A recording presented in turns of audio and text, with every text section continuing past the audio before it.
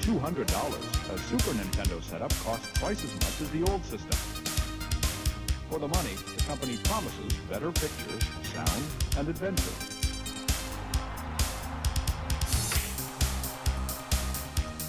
Now you're playing with power, superpower. You're the king, I tell you! The king! Only for Super NES. Only on Super NES. You're listening to the SNES broadcast with your hosts, Soulblazer and George.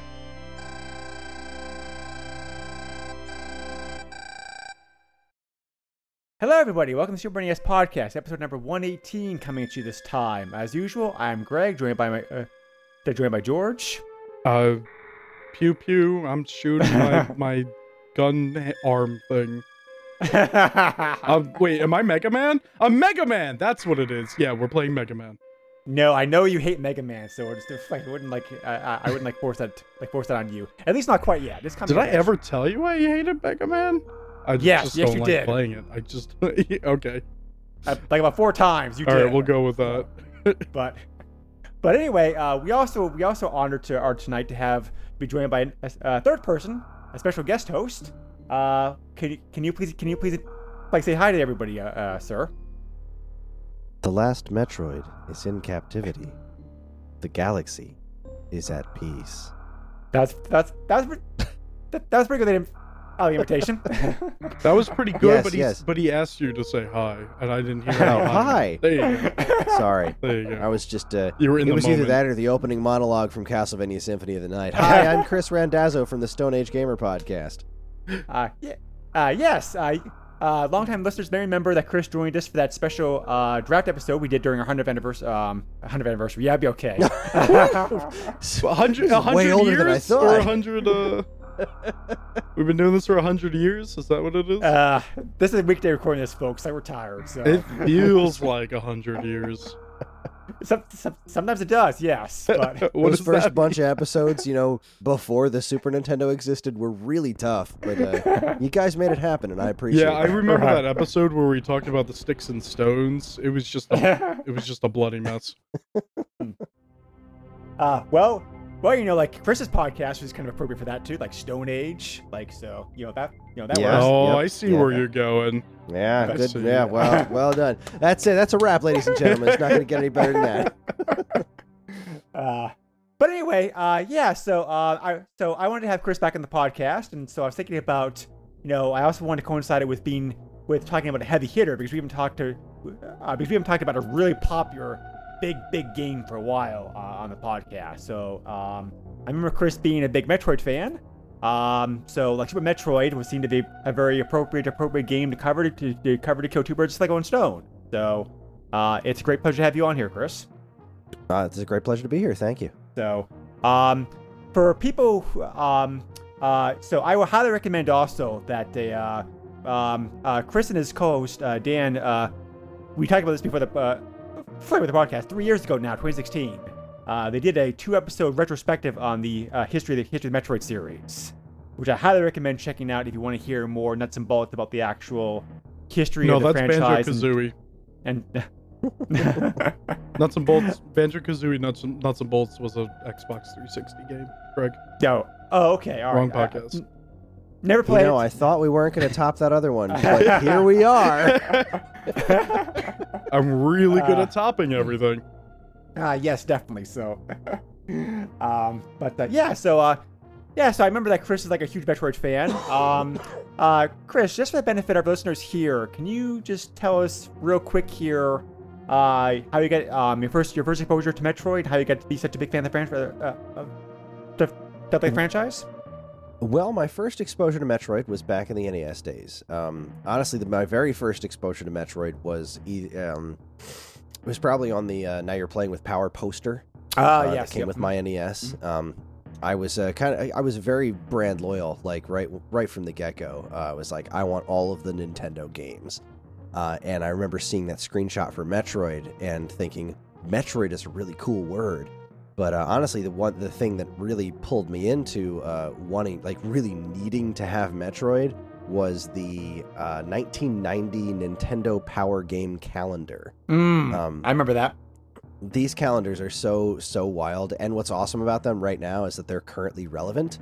The dates match up with current dates. Wait, really? So I'm on Wow. Yeah, I'm on 1991 right now, and it all matches up, which is pretty great. Wow. They're hanging up in my office. But they're if you've never seen them before, you got to look them up online. They're just these really gorgeous, bizarre pixel art renditions of Nintendo games, and like sometimes they use official art, and sometimes they just go with these really wild 3D images that at that time were kind of what 3D images looked like with polygons and whatnot. And the one of the months was the original Metroid, and it has this giant CG Samus that looks ridiculous now, but it still looks kind of cool, and she's like shooting a bunch of rings like Sonya Blade's Mortal Kombat 1 like pink ring thing that she could shoot. Yeah, that's not something that happens in Metroid, but it doesn't matter. Her gun is like a gun that's like strapped to her arm instead of an arm cannon. Like, it's totally a Mega off-brand. Man scenario where it's just some weird old man Yes. holding a gun. Yes, it just looks like a spacesuit that's yellow and orange and whatnot. It is just a ridiculously awesome image, and that was one of the things that really pulled me into really wanting to play this. It was that and Kid Icarus probably left the biggest impacts on me in that calendar, and later learning that those two games have so much, all those links between them with the way that they were created and the fact that the Komedos are Metroids in Kid Icarus, that kind of stuff is pretty rad. But so it was a while before I actually got my hands on a copy of Metroid. And when I finally did, I remember telling my parents, like, we went to Microplay Games in Summers Point, and I got myself a copy of Metroid, and I said, okay, this is a game I need to spend all day on, so I'm just going to be in my room playing Metroid all day. And they just leave me alone and let me know when dinner happens. And they did. I just played Metroid all day long. And I died about 1 billion times, but it didn't matter. I, had my graph paper. I was drawing out the maps and everything, and that was it was the coolest experience. After that, Metroid 2: Return of Samus was released on Game Boy, and I was like once again completely enthralled. I loved had it on my little Game Boy, and I loved the heck out of it. I love that you could shoot up, shoot down now while you're in the air. You could duck and then go in the morph ball, the spider ball. The whole story with like eradicating the Metroids, and then the whole baby Metroid at the end. Yeah. You fight the Queen Metroid, and the baby hatches and like starts running around. I'm like, oh god, it's gonna kill me. Oh, hey, wait a minute. I think it thinks I'm its mommy. This is so cool. And it helps you out, and you get out, and that's the end of the game, and that's all great and well and good. And then a little time goes on, and the Super Nintendo happens, and I've talked about this on many occasions, how the Super Nintendo is my favorite system for a multitude of reasons. But one of the coolest things that was so unique to that era was seeing established franchises evolve in 16 bits. Yeah, exactly. I could not wait to see what they did with Metroid. And I will never forget my first view of Super Metroid was on a cover of Game Fan magazine. And it was a screenshot of Samus standing next to the big statue with all the bosses on it. Right. And it said, Super Metroid, how does Nintendo make games this good? And I was just like, 16-bit Metroid, I have to have it. And we'll go into all the details on that as we start talking about the game. But needless to say, I was beyond floored because it did so many things right, especially right at the beginning as a longtime Metroid fan. Having beaten Mother Brain, having escaped, having saved the baby Metroid, and then seeing that intro, all those bits from the previous games redone in 16-bit, and just like, we are paying 100% attention to the things that happened in the previous games, which wasn't necessarily something that always happened, Yep, exactly. That level of continuity. Like, you look at Kid Icarus Uprising for crying out loud. It was 20 some odd years between the last Kid Icarus game, and it just completely skips over pretty much everything that happened in Myths and Monsters. Like, these kinds of things happen. They just kind of ignore sequels or continuity, and this one did not. This was 100%. These two games happened, and this is happening next. Right. And that was just it was unbelievable. Yep. Yeah, exactly. So you were the ones who went out there and plunked down X amount of money to buy this game like when it was new, huh? I probably could have gotten it new, and I eventually did buy my own copy of it new when they re-released it as the NES Classic series. Oh, okay, all right.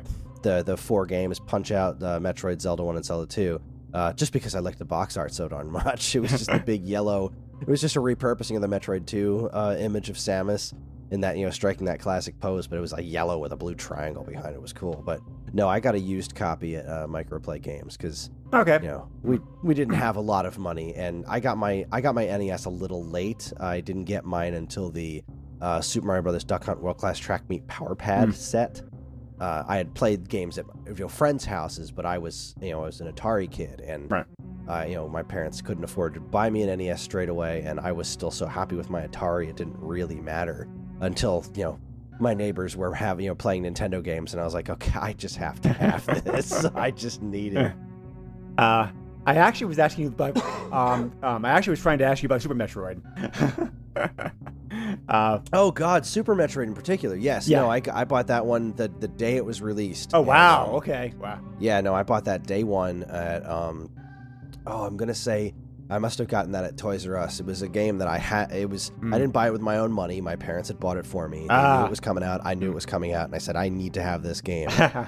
No, I bought it at Electronics Boutique. That's what it was. It was EBX because they got the game in a little bit early, and I asked the guy behind the counter if I could see what the game looked like, and he cracked open a copy and put it in the interactive that he was already playing before, and I got to just see the very beginning with the rain, and I was like, cool. The day this is available, I am buying it. My parents brought me back there to get it, and we bought it, and I took it home, and I played it for days. Right. I still have it, and I love it.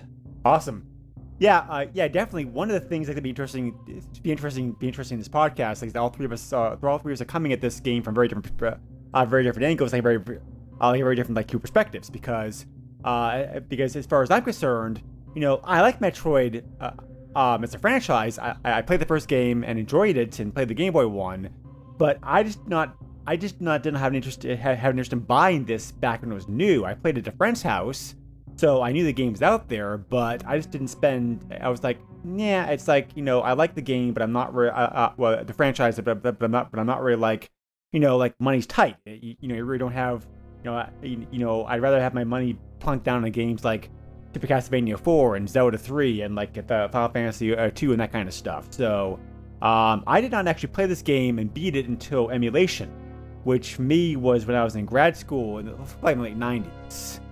Because by that point, Super NES emulation had gotten good enough to the point where it could run a very technical game like this. Because we'll talk about this here in a little bit. This game certainly pushes the system like its limits to be able to handle a game like this. So that was really my first time playing it, and I had a blast playing it when I actually did spend the time to sit down with it and play it. But just my experience was several years after the fact. So. And George here, this was his first time playing the game, actually. Yay. So it's gonna be very interesting to hear what you thought about this game, George, as being like somebody who knew in 2019 who actually is not spending time with this. So yeah. So a little bit of history, like about Metroid. Like I said, I'm not gonna go into this too much because, like I said, like Chris and Dan's earlier 30th retrospective Metroid really does a great job talking about this. Just to kind of pipe in real quick that you're mentioning that, another really great, it's totally outdated by now, but another very enjoyable Metroid retrospective was the original Game Trailers site. Oh, did a right, great okay, yep, video Metroid retrospective. I think it was before Prime 3 came out. Still Okay, find all that? Yeah, Okay. there's a lot. You can still find those up on YouTube. I think there's a page that backed up most of that stuff. It's really low quality, because that. Well, I'm sure back quality then it was was back really then, low but quality as well. All right. Yeah, but it's the actual content is very well done, and I Right. watched that like a billion times. It's very cool. Well, you would know better than I do, Chris, but if I remember correctly, the only game, since you guys came out with that retrospective 2016, the only game that's come out of the franchise since then is Sam's Returns, which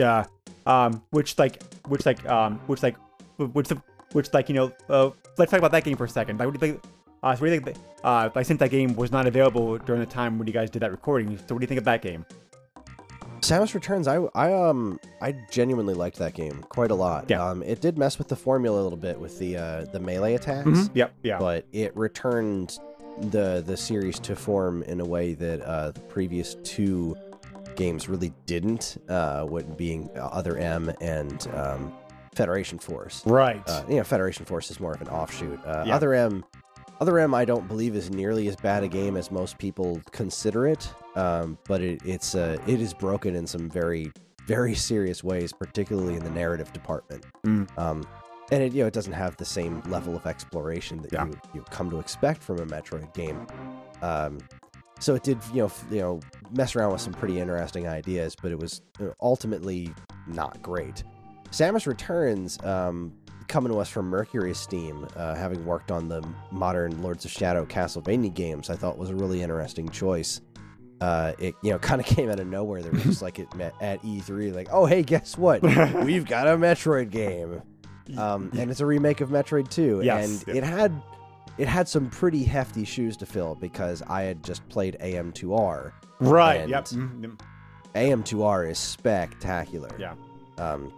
Like that game is just out of this world. So I really liked a lot of the things that they did with this game, even from a narrative perspective. From they kept Samus strong. They didn't let her monologue for all crazy periods of time. There wasn't any ridiculous like, well, this guy said I can't use my Varia suit, so I guess I'm just going to literally burn to death. God, there was so much stupid in that game. But no, it was nice to play Metroid 2 with a proper map system. I thought the visuals were really nice. I just really wished that it was on the Switch instead of the 3DS, because while the 3D effect was very nice and all, I just wanted to play this game on my television because the art direction's really cool. Like the caverns all have like really interesting backgrounds, and it was just a darn good game. And I was very, very pleased with it. Let's see. Yeah, Federation Force was out by the time we did episode 111 of a 3-part Metroid retrospective. Oh, 3 parts. Okay. Yeah. We hit Zero Mission, Pinball, Other M, and Federation Force. Right. So yeah, that's the only one we hadn't really hit yet, and that's my feelings on it. I loved it. I hope it gets an HD remaster on Switch, because the minute it does, I will play that again. I will love to play that on my TV. Yep, definitely. I agree with most of that. I thought it was like a very good remake. And you probably heard the news recently that they decided to totally scrap Metroid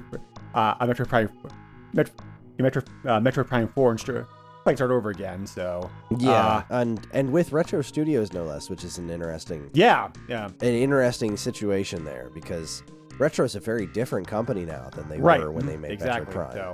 And Prime took the series in some very interesting directions. By Prime 3, it's just to go on a small tangent. Another one of my all-time favorite game series is Blaster Master. And Blaster Master 0 was a really, really awesome remake of the first Blaster Master. And 0-2 kind of went off on its own direction as an evolution of the basics of that franchise. And it actually has a whole lot in common with Metroid Prime 3, wherein instead of one giant interconnected world, you go to many different planets. And that was a really cool take, but at the same time, you kind of lost a little bit of just that here's this one giant planet you're exploring kind of a thing, and seeing all the weird facets of this one giant environment to split it up into several smaller environments. So I have absolutely no clue what Prime 4 is going to be, and I'm fascinated by it. I can't wait to see it. But I mean, I have no idea what to expect out of this game, especially now. Yeah, I would love to see what they got rid of. I'd love to see what wasn't working. Yeah, exactly. Because it's not a very light decision for a company to go ahead and just scrap a project halfway through, because there's so much money. There's so much money and time just invested in already, just to throw it and just to throw it all out, start over again. It's like, how much of a train wreck was that project? Yeah, it must have been pretty troubled.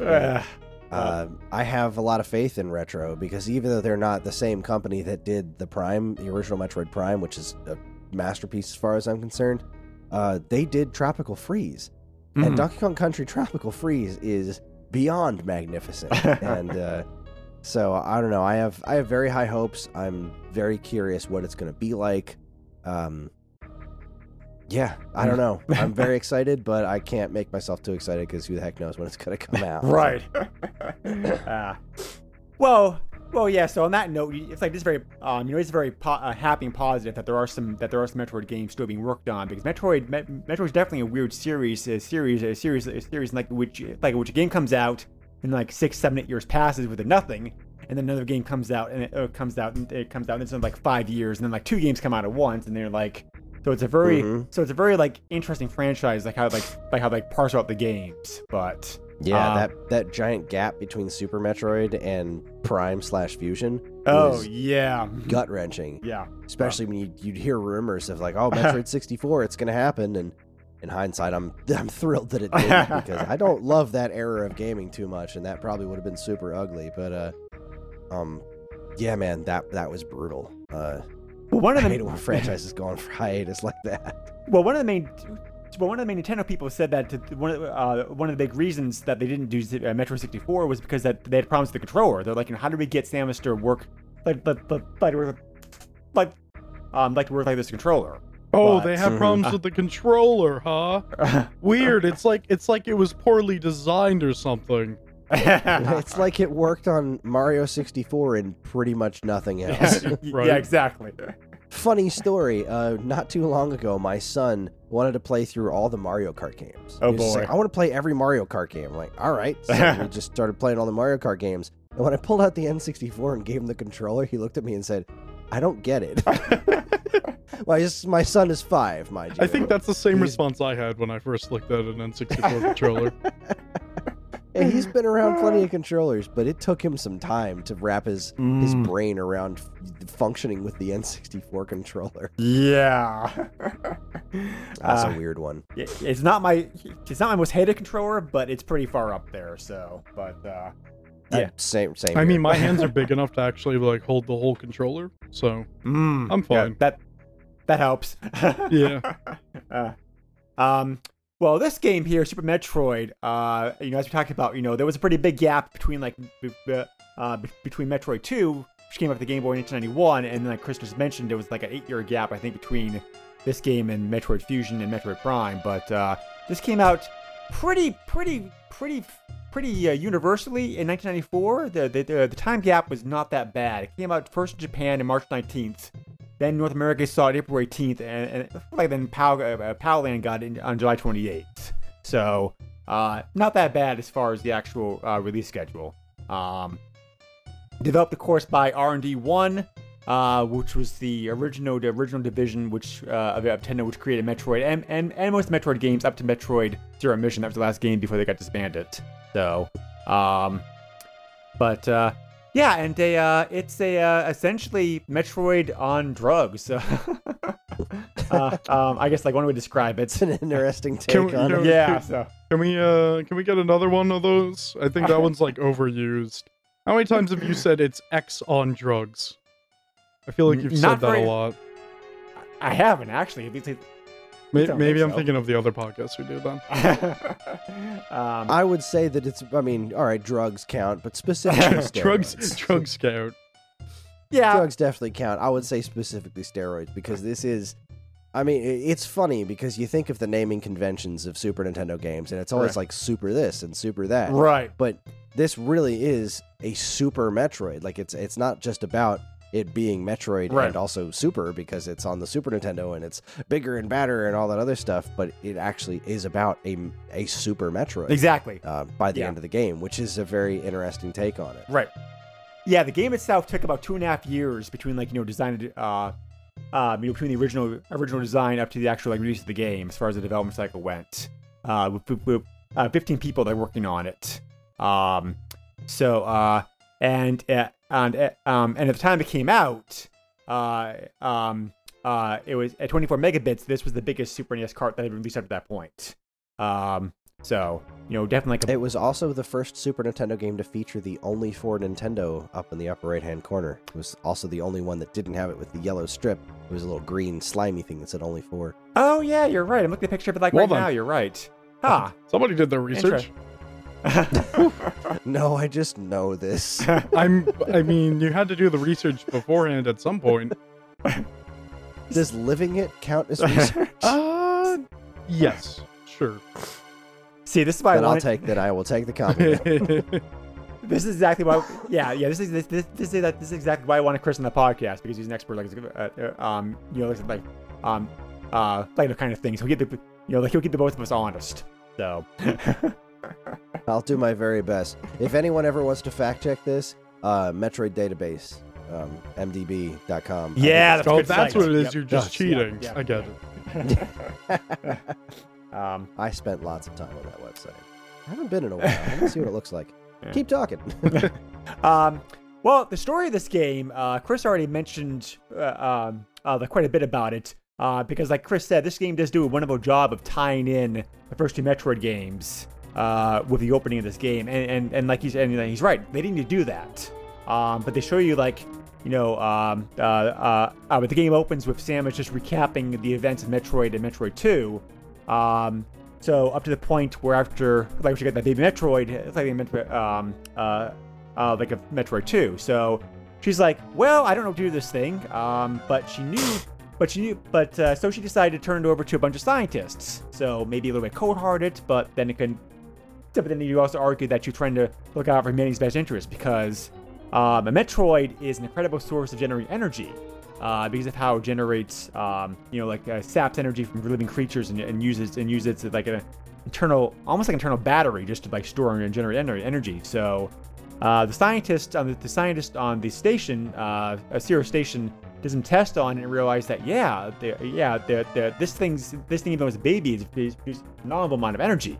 So the testing was very good, and the scientists were kind of optimistic that that they could actually find some way to be able to reproduce this technology like the good of mankind.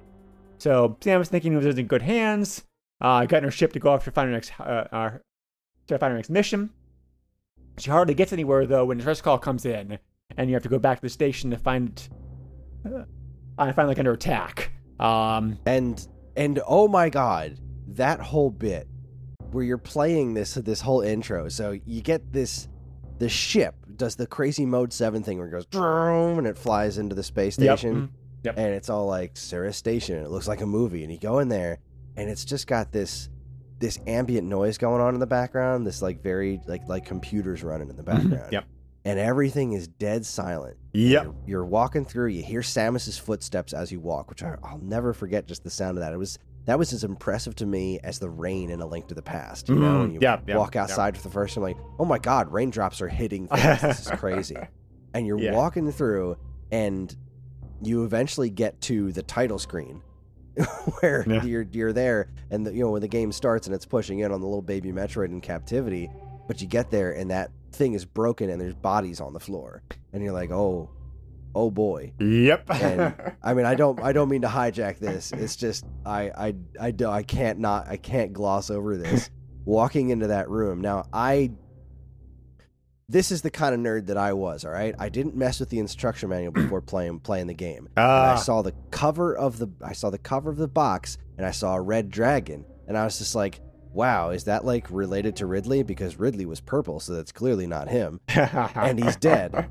Little did I know, you go into that room, there's the Metroid sitting there, and you're just mashing on the buttons. You can't do anything with it. And it's like making this cute little Metroid noise, like, okay, the door's locked behind me. What the heck do I do? What is that yellow light? Oh my god, it's Ridley! And then this giant, amazing rendition of Ridley shows up and starts barfing fireballs at you and flying around the room. And it's just like, it was like that fighting Vile in Mega Man X. You don't know that you can't win this fight. But so you're just mashing every button to try to beat him to the best of your ability.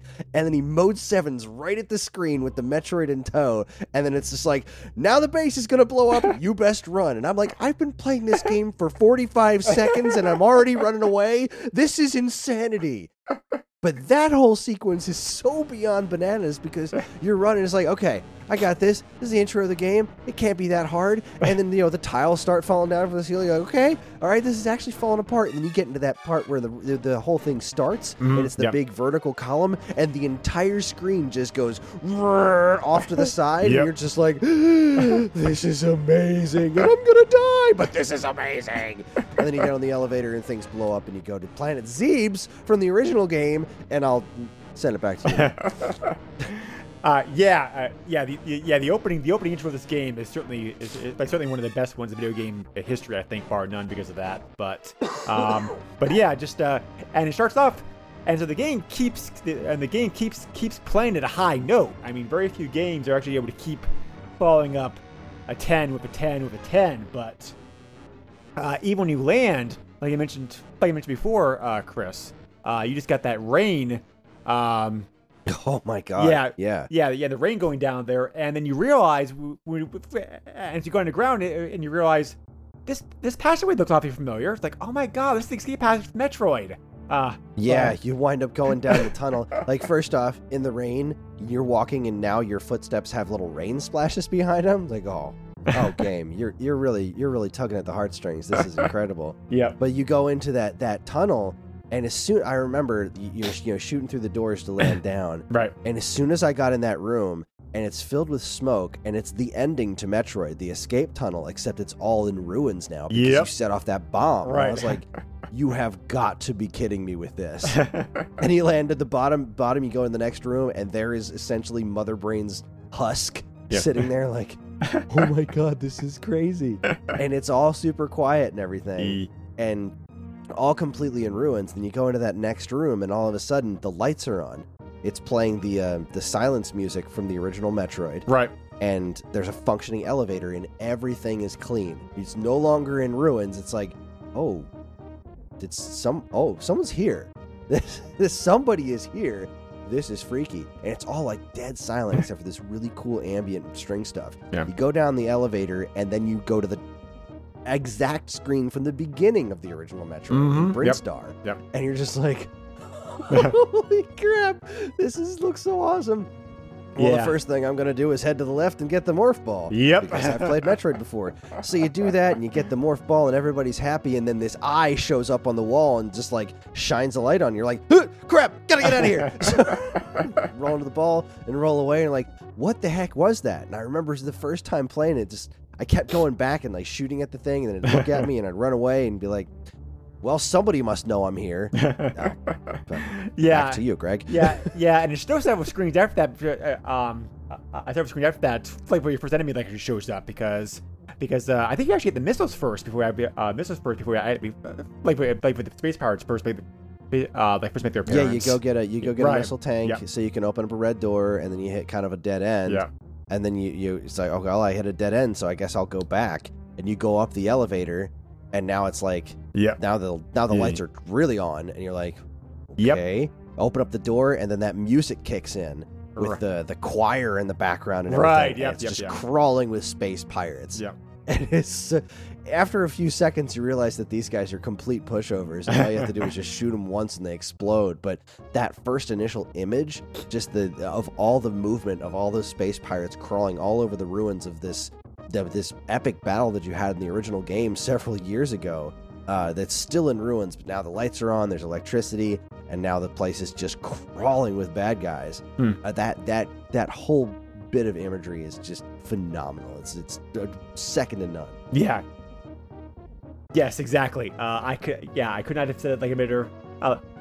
Like myself, the deja vu with like like if you're a fan of the series, like the first that first 15, 20 minutes of the game starting up is just like amazing. So, so the gameplay is very similar to classic Metroid. You're still going around, trying to figure things out, find power-ups, trying to work your way through. Biggest difference is the mini map is a huge help. Oh God, yeah. But you also have a status screen that you can also go to now. Where you can choose to have certain items on or off depending on the situation that you're in. So that's also very helpful. You also get you also get super bombs on top of your super missiles, which you can use to help to which you can use to like for certain situations. Most of the power ups from the original game is back, plus also some new ones. So that's all like very cool. But yeah, I think the only power up from the previous games that didn't make a return was the spider ball. Right. Which, you had the Spazer beam from Metroid 2, your ice beam. And like you said, the wave beam was back, and you could stack those items, which was incredibly... what a brilliant idea, being able to stack your weapons like that. But yep, exactly. Yeah, the loss of the spider ball was pretty significant, because that thing is awesome. They also added in, energy rooms, save rooms. Save rooms, energy refills, missile refills, that kind of stuff. Yeah, so which are hugely helpful. So because this is a hard game. I'm curious to hear what you think about this, Chris. Because I also have George here. What do you thought here in a moment? But the difficulty of this game I thought was pretty high. I don't think it was the most difficult Metroid game I played. I think in some ways the original Metroid may be harder than this, mostly because that this game has comforts that the original game did not have, i.e. I think the original Metroid is a billion times harder than this one. So, so I think this game was harder than Fusion, harder than maybe like Metroid 2 even, but it's not the but I did not think it was the hardest Metroid game I played. So I was curious to hear what you thought about that. Difficulty-wise, I also didn't think it was the hardest Metroid ever, and some of that did come with the extra features that they added. I'd say the other main feature that they added in this one that wasn't in the prior games was the 8-way shooting. Oh yes, you could run now, and you could also shoot at an angle, which was very nice. I liked that it kept the cadence of a Metroid game, that it was not about always about the fast action. It was it kept that nice slow pace. It was very methodical. You could always look around a room and try to figure out what you're going to do. Exactly. The difficulty, I don't ever remember really being stumped by this game too much as far as the actual gameplay. There weren't bosses that I died over and over and over again on my original playthroughs. I do remember getting, some environmental things getting stumped on, and then just feeling really good when I finally figured them out. Mm-hmm. Yep. Getting things like the speed booster and the grapple beam, and really just figuring out the puzzles of certain things that you can do in the game. Right. And the wonderful secrets that you glean from watching the intro sequence as you're playing the game. Yes. Play itself, and you're like, whoa, wait a second, I can do that weird thing where I roll into a giant orange ball and get a bunch of health back? That's crazy. And I rarely used that stuff. Most of that was me messing around with the game after I had beaten it. But difficulty-wise, I feel like this is really spot on. This is exactly right.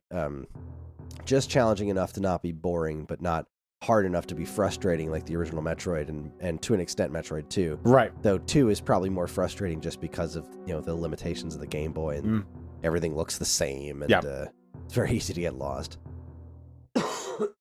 Yep, definitely. So George, I'm curious to hear about your perspective on this, because yours oh boy. Yeah, because it's your first time playing this, so this was all like new to you. So what was your first half an hour like this game like? Don't feel bad if you hate it, because I'm clearly enthusiastic enough for the both of us. Where do I go? Why do I keep going to the same place? Oh my god, what are these things? Why are they killing me? Leave me alone, I'm gonna shoot you. That was basically my first half an hour. Oh, also, why can't I get here? Alright, I'll come back. Oh wait, I forgot to drop bombs while I was in the ball mode. I'm stupid. That's part of the game too. It's just why can't I get past here? And then I try everything but what I'm supposed to do, and then it's like, oh wait, I was supposed to do 10 minutes later. Wait, I was supposed to do this. Dang it! Makes me feel stupid. Well, that's okay. There are 3 things I can tell you that'll make you feel better. One, I think even the minimap, it is it is easy to get lost in this game. I think because there are times every time when I was playing when I'm like, where the hell am I? Right. Like I have the map. If I had the map here telling me I'm in Brinstar somewhere, but I'm like, okay, that doesn't help me. I need where am I supposed to go to? But so I mean, so it is easy to get lost, not even the map. 2, there are certain areas of the game that you cannot access or enter until much, much later in the game. Oh, I realized You that. get, like- I struggled with areas that you were just basically supposed to drop bombs on or something. Right, yeah. So Something simple like that. The game does a wonderful job of, like, at this. I was gonna, I was gonna talk about this later on, but this game is one of the most popular games people use out use out there for speedrunning, because the numerous ways that there are to play through this game, and how much stuff in this game is just simply optional. Like, you don't have to get. Really, Chris, I think you probably get maybe like a 30 items in this game if I could be able to win it. I mean, like, most of the stuff in this game is like optional as far as the actual needs to beat the game, and that's what makes it brilliant. Well, absolutely. Well, that wall jump that you can do at any time. Right. Yeah. You can do that straight from the get-go, and you can do all kinds of wacky stuff with that wall jump. Right. Exactly. So, and third, also, the last thing I'll say is, like, the game. The game definitely encourages you to go through and explore all the regions, but there are different ways of being able to do that. So there's like I said, there's no really, there's no really like wrong way of doing it. As a matter of fact, it's been a couple years since I played the game to this point, Chris. So maybe you can refresh me on it. There's one point in the game we actually can enter the underwater North area 2 different ways. You either can go a long way around the proper way, or you can also use a super bomb like in that water passageway, like to blow a hole through and access it that way. So that's in the Brinstar depths, and you're talking about Yes, Meridia right, is right. the water place, and you do you can absolutely do that where you just super bomb, and then you take a step and the whole thing shatters, and then you're in there, but you can't get very far if you don't have the gravity suit. Right. Yeah. So. Wow. You go the long way around, then eventually get yourself back to Meridia, and then you're back in there, and there's a save point. It's wonderful interconnectivity. Yes, right. Well, I remember getting to that early on in the game, and you're running through, and the map just looks different. Like, all of a sudden, you're not in Brinstar depths for like 3 screens. You're like, huh, that's weird. And then you're right back to where you were, and then eventually you get to Meridia, and it all comes together. Like, oh, right, that's really cool. Yeah.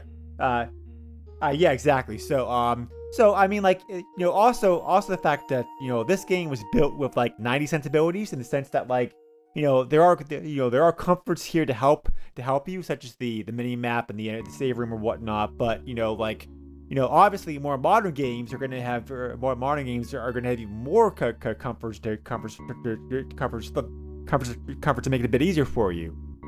Just to give you an example, like, I love Zero Mission. I think it's an excellent remake of the original game. But and the game telling you roughly where you need to go to in each part is a huge help. But it also makes the game definitely a lot easier than than this than this game, even much as the original Metroid. But so I think, George, if you like. So I think that Metroid Zero Mission may be a more gentler entry to the series for you than this game is, because even like I said, it's not super difficult. But I definitely understand, sympathize like the frustration that you have with this game, because there are it's very easy to get killed, very easy to get lost.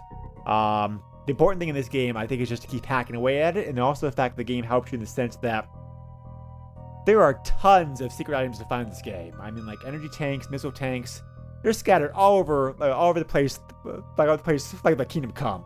More hidden in the game than you actually can have in the game, I think. If I remember correctly. Matter of fact, some of the items are so well hidden. I'm just like, how the hell did they expect anybody to find this thing? Like, if I like a walkthrough, like, it's like some of the stuff. Some energy tanks, missile tanks that you get later on, and you're like, okay, I have to do this and then do that and like bomb here and make this perfect jump and like do this and that, and you're like, nobody found this back in the day. No way, because it's like so insane to find it. People are crazy, man. You never know. Bomb everything. Bomb every single surface in the game. That's how I found pretty much everything. Was I left no stone unturned. If there was a spot in the game that I hadn't hit with a bomb, I would keep figuring out until I could get a bomb there to make sure that I was able to hit everything. Yeah. And obviously the X-ray scope that you get later in the game. Oh is yeah, it's huge help. super helpful for that. Yeah. Also because the minimap does help you a little bit in that sense, because it will tell you those dots that kind of show you like important rooms. So yeah, it's where your stuff happens. It also kind of shows you where. This one of the first places I got stuck in the game was trying to get to Kraid's lair, I couldn't figure out what the heck I was supposed to do because you get into an elevator room and there's a wall that you can blast with super missiles, and it just never even occurred to me to try to do that because I wasn't at the point where I was bombing everywhere yet, and I just keep going back and forth, and eventually I noticed on the mini map there was blue to the right of the room that I was in. I was like, oh, wait a second. So I started bombing the wall, and I was like, super missiles. Nice. And that's how I got to Kraid's lair. True story. The end. Yeah, definitely. But it's certainly awesome that this game has both like old and new bosses in it, because that certainly kind of helps to the the appeal of the game, because it's like you have the favorites like Ridley, and then you also have the new stuff showing up. So that's pretty cool. Mm-hmm. So the Kraid boss in particular was probably one of the coolest moments in this game for me, because the way it just very deliberately screws with you as an NES Metroid fan. You know? Yeah. You go into this whole area and it looks very similar to Kraid's lair in the NES game. And it's got like the green tiles and all over the place. And you get to this room, and the little darts start flying across the room, and there's Kraid, and he looks awesome. And so I just like, oh god, it's Kraid. I'm here. I'm fighting Kraid. And then like a few seconds later, I blew him up, and I'm thinking, that was anticlimactic. I remember him being a lot harder. And then you go to the end of that little tunnel, and there's a dead body covered with bugs sitting there. And you get close to it, and the bugs fly away, and there's a weird eyeball thing guarding the door. And you beat that, and then you go in this room, and there's spikes everywhere, so you can't walk off the platform you're standing on. And the door locks behind you. I'm like, all right, what am I supposed to do now? And then everything starts shaking. And the largest boss I've ever seen in a video game, especially up to that point, comes out of the ground, and it's freaking Kraid.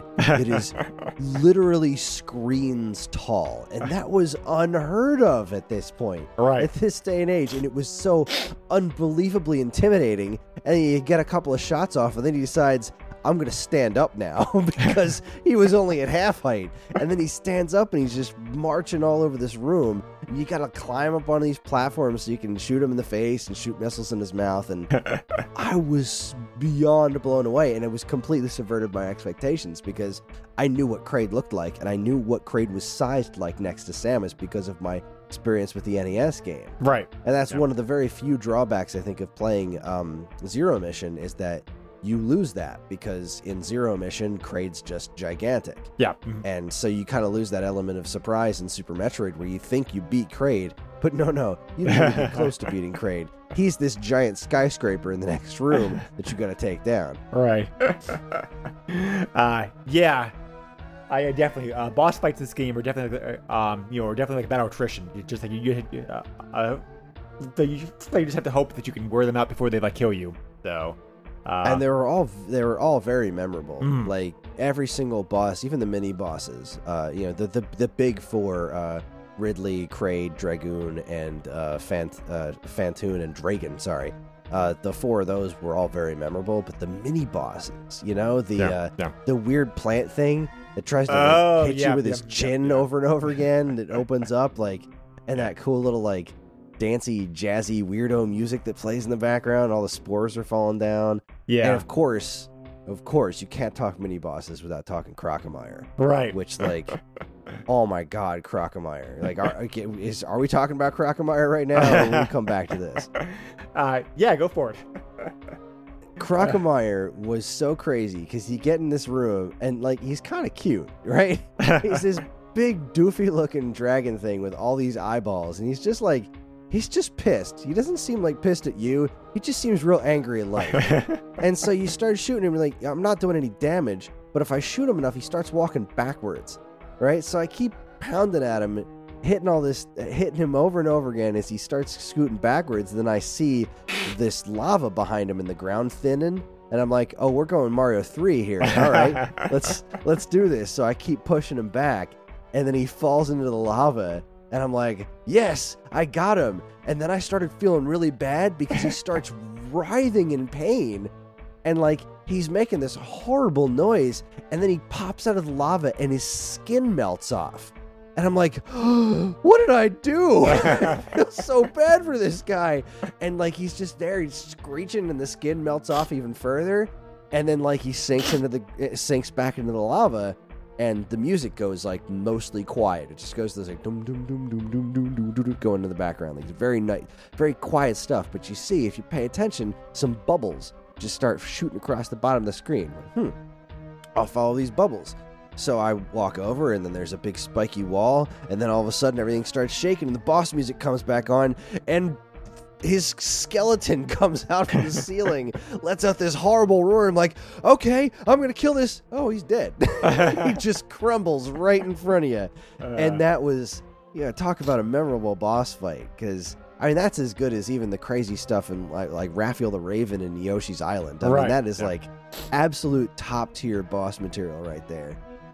And just really the genuine horror of feeling bad. Like, this wasn't one of Mother Brain's generals, I don't think. This is just a creature that lived there, and you were in his house, basically. You just showed up with your big dumb metal outfit, and he's just like, get off my lawn! And I'm like, I'm gonna shoot you in the mouth, because there's not really anywhere else I can go. And then you melt his skin off by dipping him in lava. And you kind of feel a little bad about that. See, you're the bad guy here, because you were on his lawn.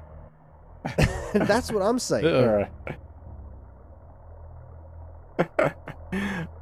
Yeah, definitely like a very, and to add all that, the graphics on that scene with him, with like the effects of the skin melting off and whatnot is like so good, because, heck, the entire game, this game's a graphical masterpiece. Absolutely. I mean, the game, it's not a particularly bright, colorful game, but it makes great use of colors. Like, they're very muted colors, but there's still like a very wide range of very detailed reds and blues and greens and whatnot. And pinks. Really. Yeah, right. Just think about, remember the first time getting to Brinstar? Yeah, oh yeah. And you're going like all the green vines and everything, right. And you're thinking you have an understanding of what this place looks like, and you open a door, and it's essentially snowing, but like plant spores, I guess, because everything's pink, and there's like little like flakes falling down in the background. Yeah. Wow. Yep. Just wow. Yep. Yeah, and the enemies are all like, plus the enemies in this game, like all like very like, like well defined, like both the old ones and the new ones, just like just the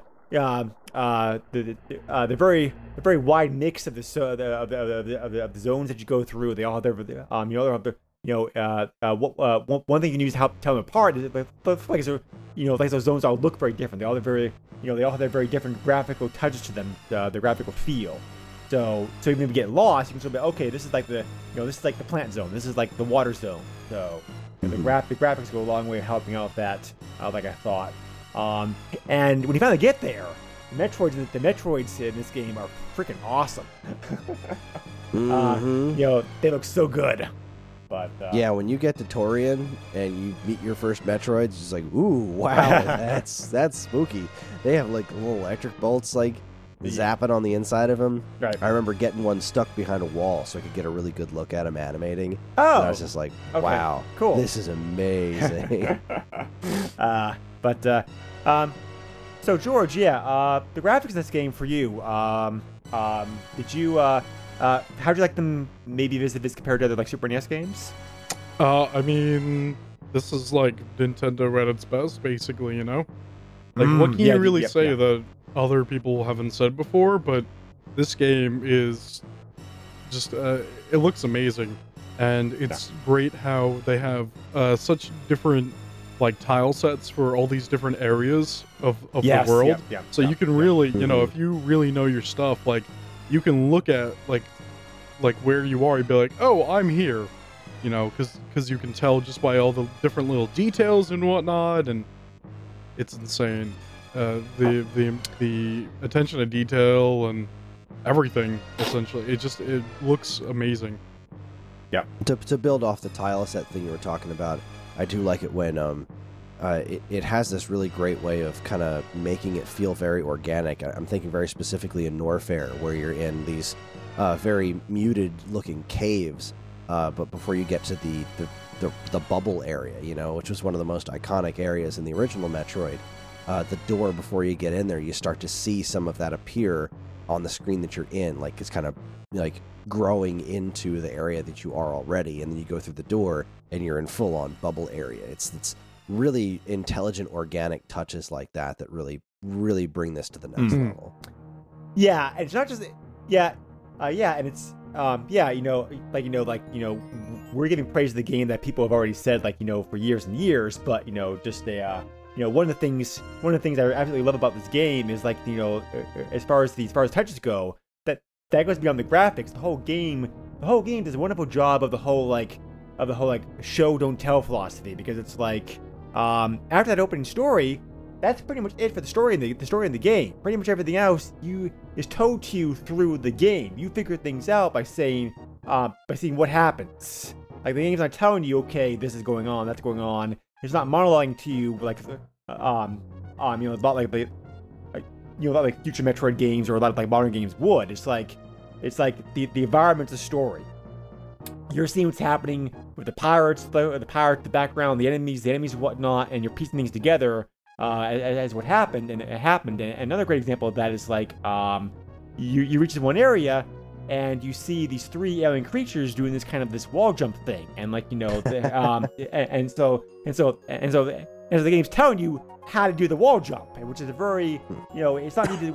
The wall jump's not needed to win the game, but it's a very helpful thing to have. So it's just again, the game is so beautiful, and it's presentation of the whole here's the environment, here's the setup, here's the background, and we'll just let you figure everything out, in your own. As far as you exploring, figuring out the story and how to beat the enemies and whatnot, it's so beautifully put together in just one perfect masterpiece. I can't. There's very few games that do this so well that this game does. It's just amazing for Super NES game to actually be this good as far as that, as far as the whole presentation goes. Yeah, I would definitely agree that one of my favorite things about this game is that it is definitely one of the best examples of what video games can accomplish as storytelling devices that is completely not the direction that most modern games go, where they basically just try to emulate movies. Most games will tell a story as in now we're going to show you this movie, but this game tells you the story by making you play it and making you experience it. And right. like you said, that you find those 3 little monkey dudes who'll teach you how to do the wall jump. You find the funky looking ostrich thing that teaches how to do the shine spark, or whatever the heck that move is called. And you can save those critters at the end of the game. Yes, too. It's completely optional, but if you go down in this one room, you can save them, which is totally awesome. But really, it all builds up to the culmination of the baby Metroid at the end. Right. Yep. Which I don't know if you want to start diving into that right now, but that's you trust me, we'll get there very shortly. But we'll get there. But I'll share my experience of that when we get there. But that is that entire experience of the end of this game is just it really even up to right past the Ridley fight. Everything is just an astonishing feat of storytelling without just completely video game storytelling. Yeah, it's just what you are doing is the story. It's just crazy that it's telling you a story without really telling you a story. You're experiencing everything. You're not reading anything, There's no exposition or anything. It's really just you have to kind of just put everything together while you're experiencing it. And that's that's completely different from how video games tell stories now. But, exactly. Yeah, it's insane. But it is an amazing example of what video games can accomplish. And when we talk about that, I'll go into specifically how I still barely understand how it did what it did. You're right. Yeah. Because it made me feel all kinds of feelings. And yeah, and just to give another example, you also have that. You also have another to another stage later on in the game, like that crashed alien ship, but that you have to like turn the power back on. Back on with. The It's wrecked like ship. yeah, it's like and it's like it's like the game doesn't tell you anything about the ship. It's like here's a wrecked ship, here's the alien robots like running around on it, and it's like and so they totally open interpretation. Who built the ship? Why did it crash? Like what are these? What are these robots? Like could the pirates have been involved in this like somehow? Could the Metroids have been involved in this somehow? Like you don't know. Just like it just. What if the pirates and the Metroids were working together? That could be the case too. So, but What if they were drunk and just crashed? I mean, who knows? yeah, exactly. Like you don't know. So, but That's my favorite Metroid story. yeah, and you also have that, like speaking about boss fights, which boss fight is it, Chris? I noticed like one of the boss fights that you do that shortcut with. I've never done it myself, but I've seen it like done on YouTube, like Let's Play. The boss. The grapple beam? Yes. Yep. Yeah. that is Dragon in Meridia. Right. When I figured out that you could do that, I had heard that you could do it. I think I saw it in Nintendo Power or something. I was like, you gotta be kidding me. Let me try this. What you're talking about is you got this boss fight against Dragon, which was pretty tough. Yes. And he's got this weak point on his stomach. But what you can do is you can blow up these panels on the wall that leave all this electricity around. And you can do this just completely insane move where you can make Dragon grab you, switch to your grappling beam, which is it's essentially just an electric beam that can grab onto certain things, and you can shoot it at the wall, electrocute yourself, and zap the heck out of Dragon until it dies. Wow. Yeah. It's kind of like the Blaster Master trick where you pause and the grenade just keeps Right. going off Yep, over and yep, over yep, again. yep, so. Except like you're taking damage too, so Yeah. you got to make sure you have enough health to survive it. Yeah. But it's so cool. Yeah. If you know about that trick and if you have enough energy to pull it off, it is such a it's a really awesome way to be able to like shortcut that boss fight, just kill him just kill him like 20 seconds. But just like it's totally awesome. And again, totally optional. The game gives you no hints. Well, it does give you that one hint, I suppose. But again, the game doesn't tell you there's several ways. There's 2 ways to beat that boss. So again, just awesome with that. Play that part. So. And once again, to talk about feeling bad after killing a boss, like, all right, he is one of the big 4, but after you beat it, I don't know, it could be a her, like a bunch of its kids basically show up and drag the corpse away. Yep. Yeah. It's like, that's right.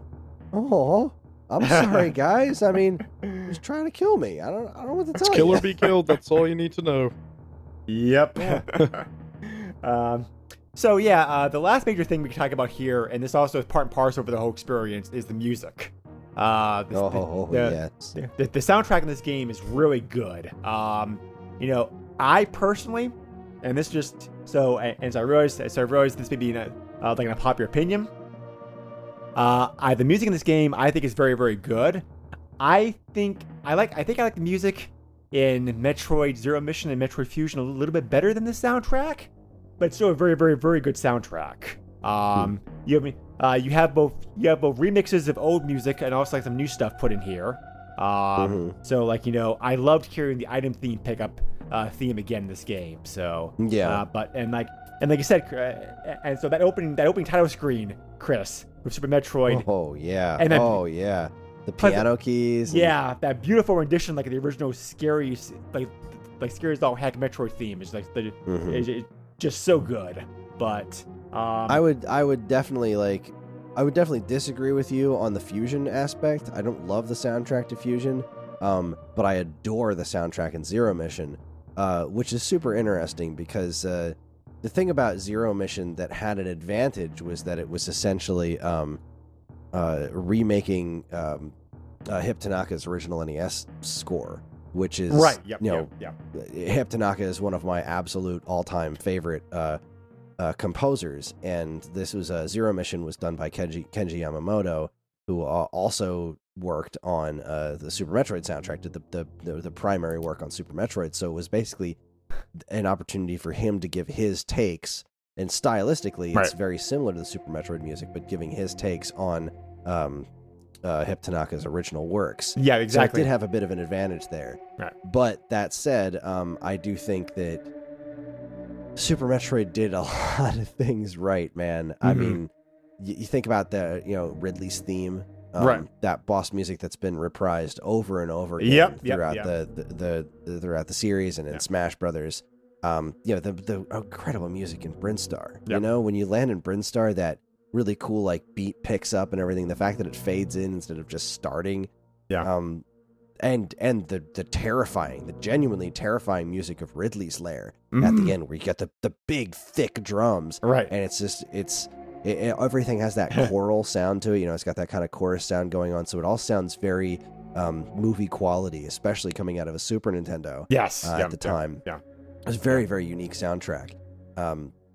So I would say that I would agree with you just from a pure listening perspective, just because it's reworking Hip Tanaka's just stellar works in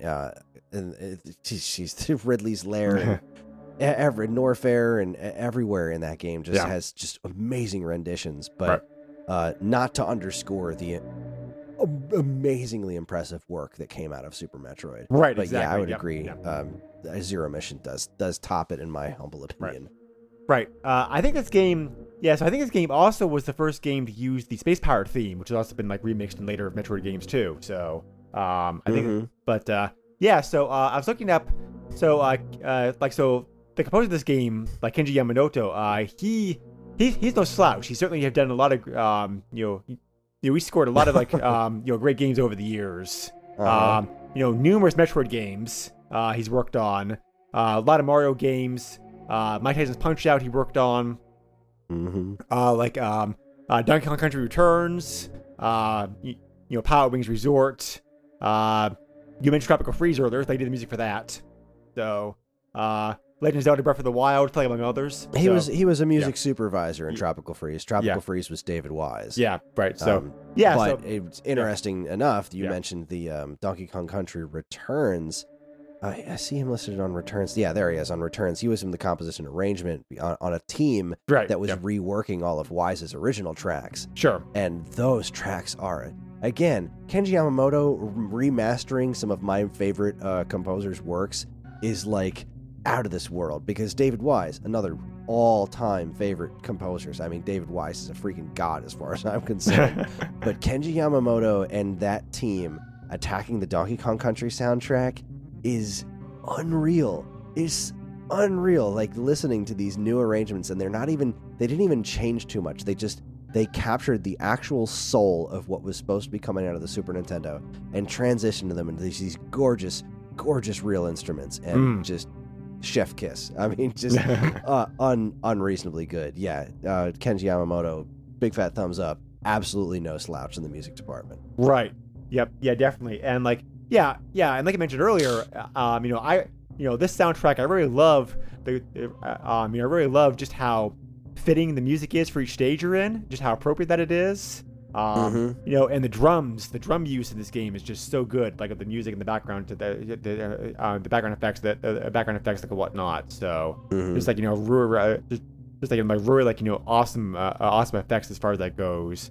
But the drums and the very specific lack thereof, which is a touch that he did in a lot of the tracks. Like I think of the the Red Rocks area in the Brinstar Depths. Yep.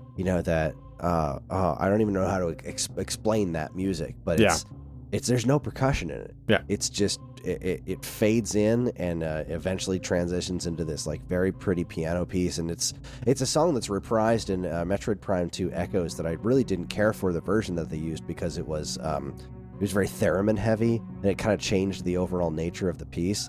But then it was reprised again in Metroid Samus Returns to just stunningly gorgeous effect. You're bringing up percussion is just such a brilliant thing to say about this soundtrack, because when he uses it is absolutely spot the heck on. But the very, very meticulous lack of drums in a lot of this music really just adds to the overall orchestral nature of it, and made it just such a unique thing for Super Nintendo games and video games in general at this time, because you would hear a lot of orchestral scores and things like RPGs, like your Final Fantasy. Right. Yeah. Fantasies, Chrono Triggers, etc. But there's something very, very specifically smart about the sci-fi nature of Super Metroid and the way Yamamoto made all this work to each one of those areas. It's just remarkably intelligent. Right. Yep, definitely. So, George, like, how about your perspective? It's good. What do I say? Like, I'm not super into it. Like, I don't follow everybody's work and everything. So, like, how do I follow up with this in-depth conversation about just even other games that other composers have done and whatnot? How do I follow up with that? Music's good. Everything's good. What do I say? Like, that's a legitimate question. No, that's fine. I do this to you Matt. have much better input than I do, because if you were not here, I'd be like, the music's good, I like it, it's got good tones and beat boops. So, like, you know, it's like, what do I host what do a video say? game music podcast as well. Yeah. And I do this to my co-host Matt all the time. And I always feel bad because I'll just go on these tangents. I'll be like, yeah, I don't know. I don't know what to say. Right. It's also let's not overlook the sound effects, like Chris mentioned earlier. The rain, the monster cries, and the footsteps and whatnot. It's so good. It just like really helps to, the atmosphere would not be as scary or as good as it is without the sound effects. Completely agree. Yeah. Very excellent use of echo when it's needed. Subtle sounds like footprints, the noises that the creatures make. Most of the creatures have a sound that they make when they get hurt. Right. And sounds that they make when they attack. And they're mostly unique throughout the course of the game. And some of them are extremely memorable. Like there's weird balls that float around in Norfair, and that weird like boom sound that you make when you hurt those, or the clanging sounds of all the robots in the wrecked ship area. And of course the sound of the baby Metroid. Right. Which we're going to get to a little bit more in a moment. Which almost sounds like a bird. I apologize or in advance for apologizing in advance for the upcoming tirade. But yes, no, the use of sound in every respect, from the music to the sound effects, is extraordinary. Even I made the allusion to it in the beginning. The last Metroid is in captivity speech. Like, you're starting this game with actual speech. Yeah, I was surprised by that. It's very like good quality speech too. Yeah, it's pretty good quality, and it was spoken by Dan Osen. Right. Who was somebody who worked at Treehouse, worked at Nintendo Power, and I believe wrote the actual story to Donkey Kong Country. Really? Or at the very least wrote the manual to Donkey Kong Country. Cool. Dan Osen was a really cool dude. I don't know what he's up to these days, but he was one of those names that I learned from just reading instruction manuals and getting those like that old Donkey Kong Country VHS tape. Like Dan Osen was one of the people in there, and then I remember his name and Nintendo Power and whatnot. But he was the one who spoke those words. The last Metroid is in captivity. Well, he does have a Wikipedia article, but it doesn't really say what he's doing these days. It does say he lives in Seattle. He's giving back massages to Reggie. He's hanging out with Reggie and Howard Phillips, just talking about the old days. There you go. Like I heard last week what Reggie's net worth is, and I'm just like, I cannot believe the guy's worth that much money. It's like it sure is like mind blown. Like $40 million the guy's actually like worth. Well, hey, he said his body is ready, so now his body is ready to sit back and enjoy some Bigfoot pizzas and play some Nintendo games. Right, exactly. Well, I don't see any reason to put it off and play any longer, because I know that both Chris and I are very eager to talk about it. That ending sequence is probably among the best ending sequences in the video game, bar none. It is that not just the ending itself, but the whole lead up to it. It just the whole storytelling of it is right. It's so amazing. But Chris, I know you're super eager to talk about it. Go ahead. So, you spend this from my own personal perspective.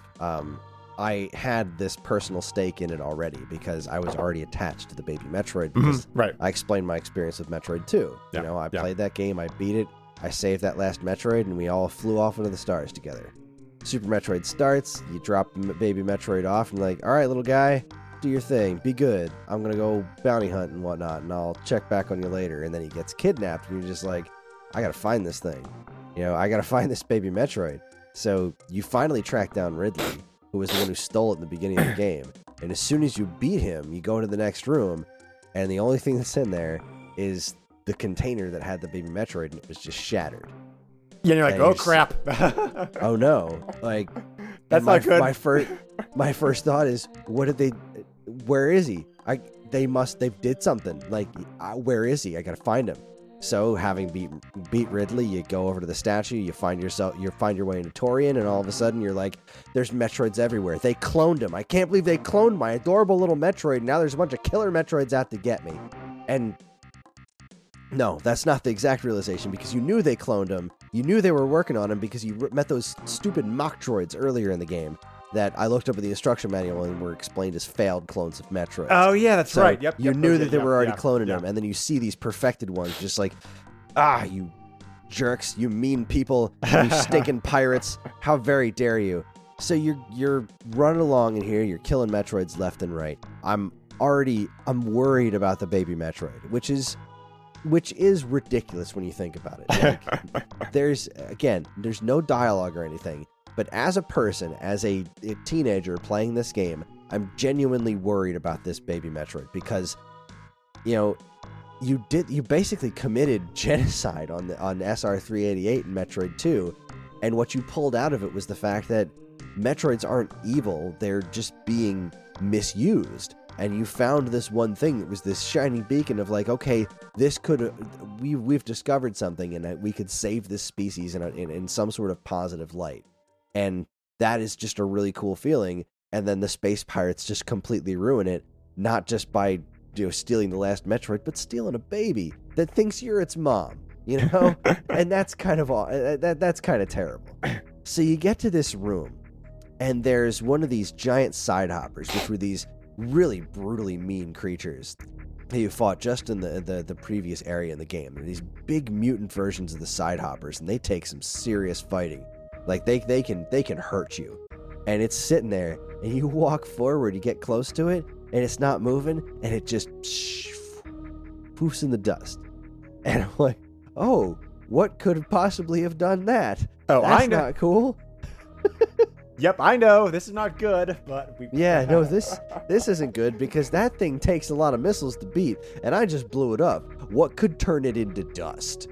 So I'm thinking, well, there must be some serious Metroids nearby that did that. So as soon as you walk a little bit further, one of them is alive, starts hopping towards you, and as soon as it goes to make a lunge, the biggest freaking Metroid you've ever seen in your life comes down and just demolishes this guy. Just like completely on his head, just and then he just sits up, he poofs, he turns into dust, and I'm just sitting here looking like, there's this giant Metroid, what am I gonna do? I'm shooting at it, it's not doing any damage, and it just gets on your head, and your energy just starts tanking, just flowing down as fast as you could possibly imagine. And I'm like, I'm gonna die. How am I supposed to get past this thing? I tried every weapon, nothing hurts it. What am I gonna do? And when you get down to one hit point, the very last hit point, it stops, and it makes this noise. And it is unbelievable how this game communicated it to me. Mm-hmm. Yep. Because as soon as it made that noise, I was like, what did they do to you? It immediately triggered, that's the baby Metroid. What did they do to you, poor thing? And my heart broke at that scene. I was like, and it knew who I was. Like, this fake alien jellyfish recognized me at the same time I recognized it. And it floats around making these sad noises. And I'm like, it's okay, buddy. I'm still alive. I forgive you. And then it flies away. And I'm like, so you go chasing after it. And, fortunately there's a little, energy refill station there. And like, isn't that a crazy situation? Isn't that completely bananas? Like, did you guys experience that moment and even similar to I did there?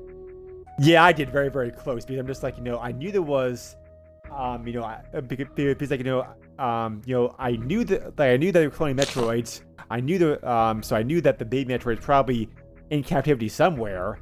I did not expect that I did not expect Super Metroid to be that baby Metroid. That was pretty awesome. Because Yeah. seriously, I'm just like, I had no idea if like I heard trips, and I'm like, oh crap, that's the baby. What did they do to you? But like, and he's just mortified too because he flies off embarrassed. And I'm like, Yeah, exactly. It's like, oh, I almost killed my mom. I gotta go. whoops! I left the oven on. I'm out. So yeah, go ahead. See, I Oh, no. watched this. I watched this and I was like, oh, okay. Yeah, so I knew Well, at this point that something big was going to happen coming up, but I still was not prepared for what actually happened. So, go ahead. Yeah, no, I was also very not prepared for what was going to happen. And it kind of goes to just the level of, I guess it's just the level of nerdery, like how willing you are to dive into something like this, like where I am like completely emotionally affected, and you're hardly the first person I've spoken to who's just like, yeah, that was cool. I mean, I don't really have a connection like you do, so it's totally different. Yeah, exactly. It's a different thing to different people. So back to the story, you continue on and you get to a new room that looks just like the last room in the original Metroid, and I'm like, all right, I'm gonna bust through these walls, and there's Mother Brain. You start pumping missiles into her, and the glass shattering sound of her tank busting open, and you just keep shooting missiles just like in the original game until she finally starts exploding and lands on the ground, and I'm like, good, take that.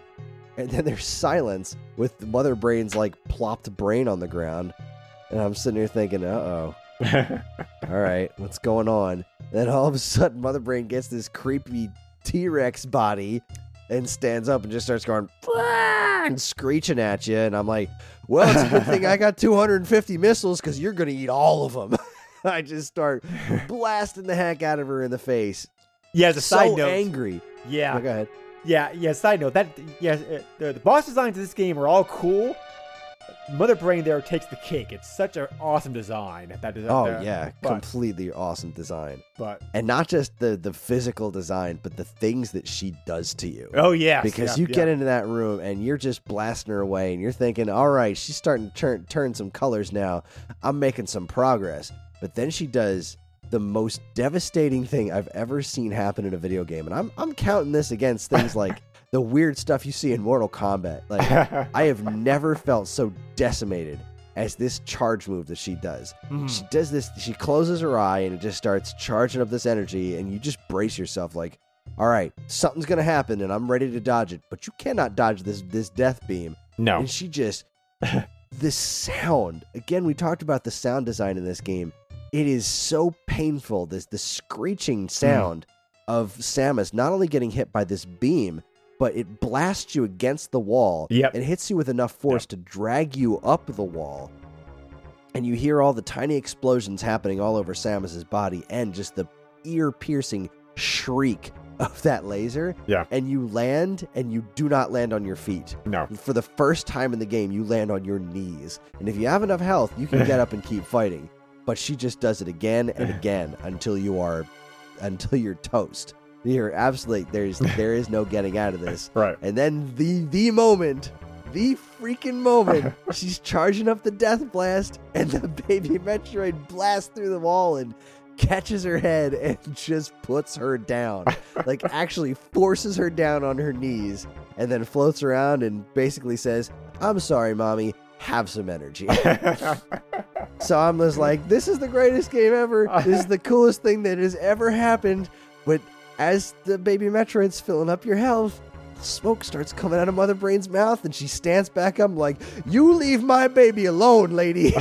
You don't go near it. But she just comes up there, and the baby Metroid is shielding you from her vicious attacks, and he starts turning this really sad green color, and then he gets up and is like, all right, go get him, kid. Knock her the heck out. And he goes to this still breaks my heart. This still kills me every time, this noise.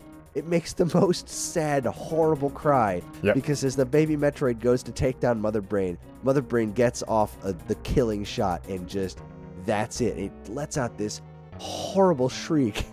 And I'll never forget the feeling of doing that for the first time, and just like, no, what did you do? You killed it. But it lands on you, and you get this ridiculous hyper beam that is immediate vengeance, and it is so satisfying because you just blast her. You just literally blow her head off. Every shot knocks her head back over and over again until she. Yeah. Go ahead. Plus, she makes that satisfying screech of pain like when she gets hit like that. It's just. Over and over every shot. Like you feel that you Metroid murderess until her head plops down on the ground and turns to dust. And I know you don't have to do this. It's going to go through that animation anyway. But every time I get there, I hold down the L button so Samus points down diagonally at the brain, and I just keep shooting it until it's dust. Just out of pure rage.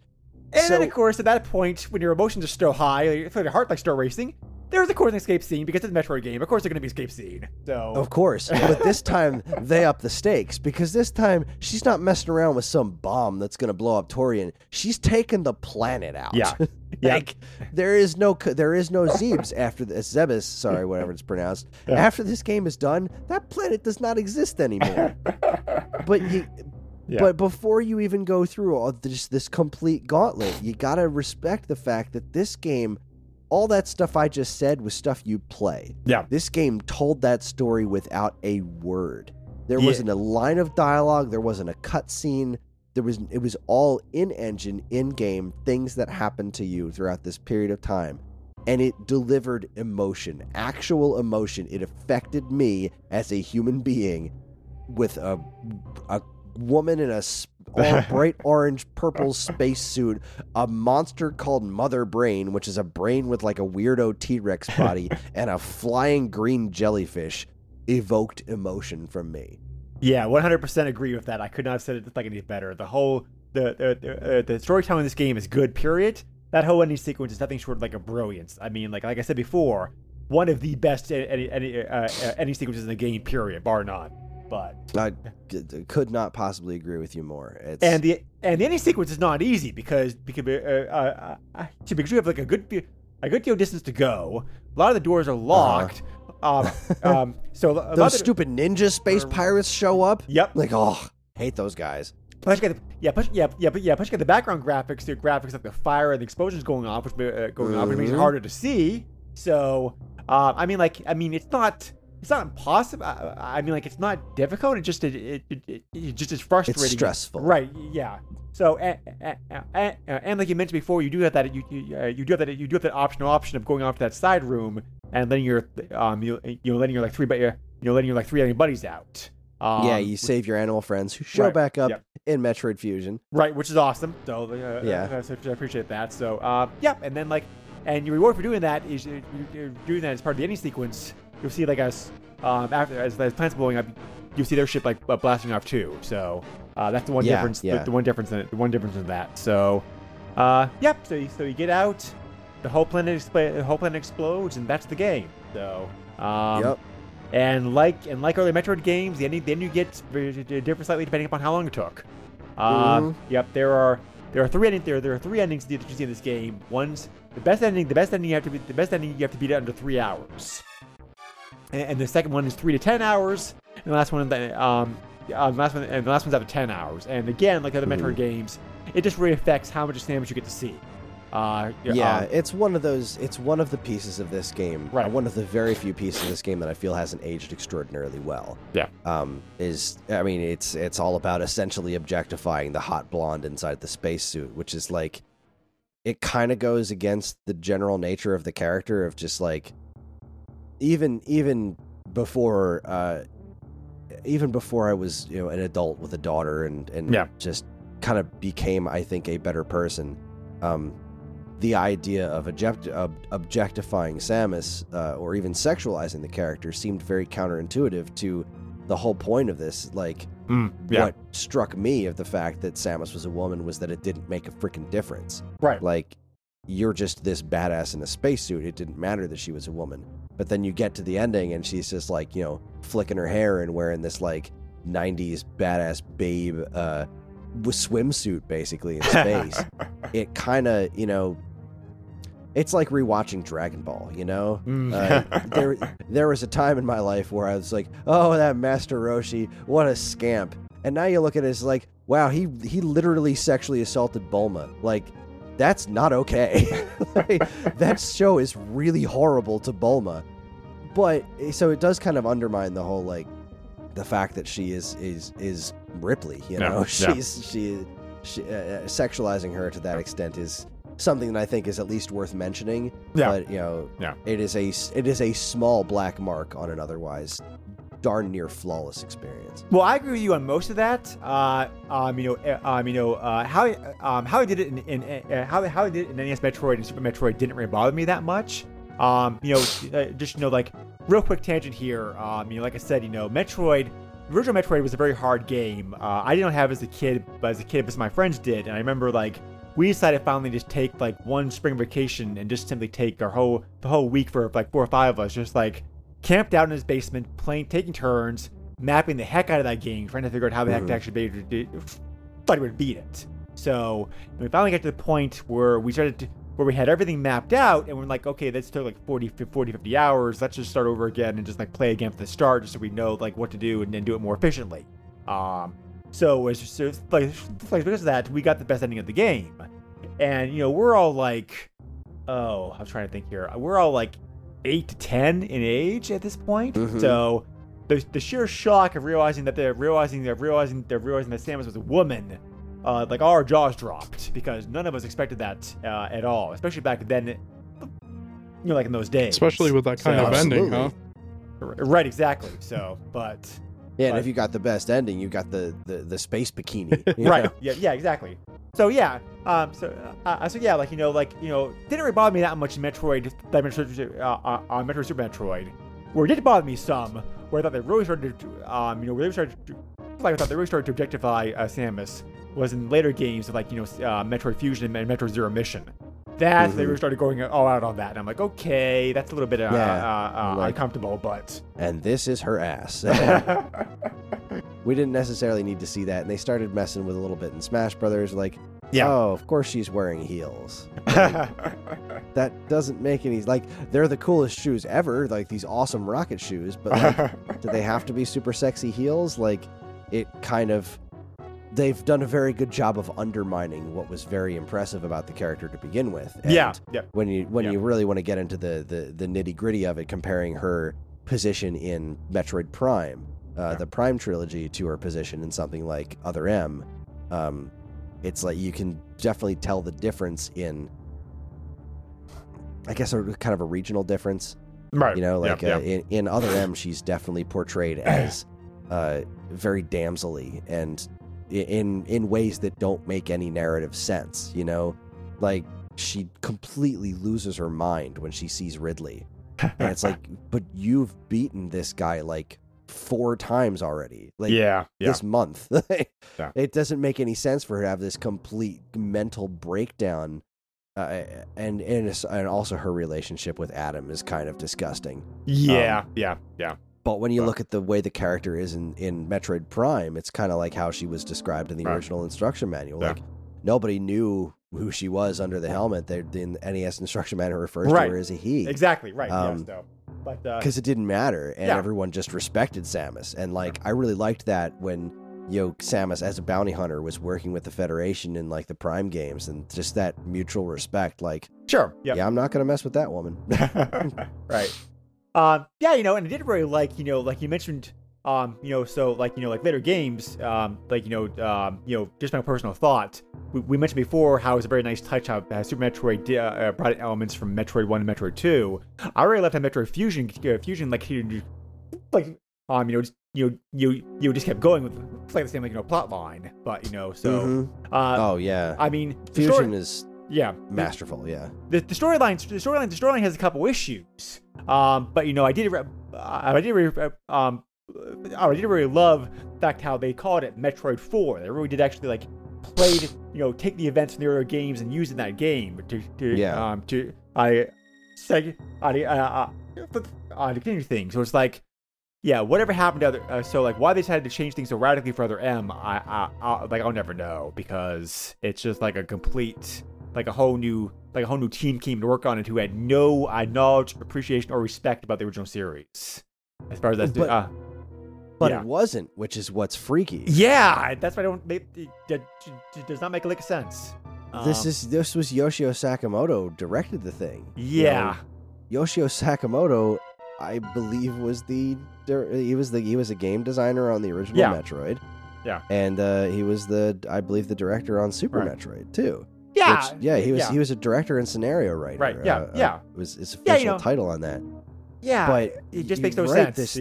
It doesn't make any sense because it was such a retread of Fusion, you Right. know? Yeah. Fusion was on a ship that had different sections of the ship that were, mimicked environments from SR-388. And Other M just basically retreaded that same ground. Instead of putting you on a planet to explore, you were again on a spaceship that mimicked different areas.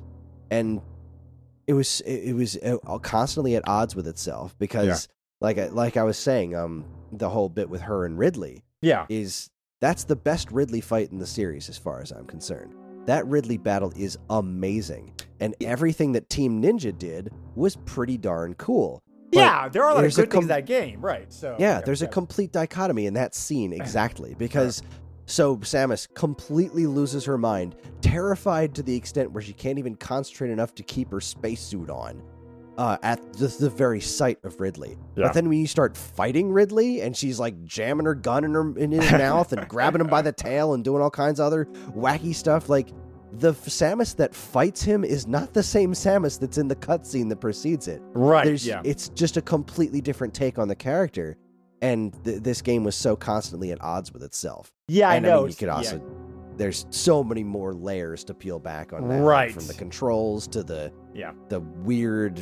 The baby. Yeah. The baby. They spent that time.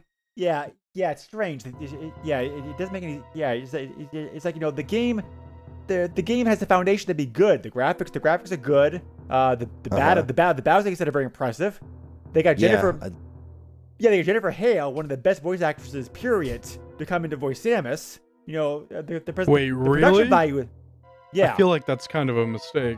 She's a very good voice actor, but I really don't see Jennifer Hale being Samus. I'm sorry. The performance was not great, and really, and she got a lot of flack for it, for being like super flat with her performance. But that was the direction. Yeah, not her fault. That's the script. That's the script, and that was the direction. She was supposed to act that way. Yeah, and it didn't need to be like that. It really didn't.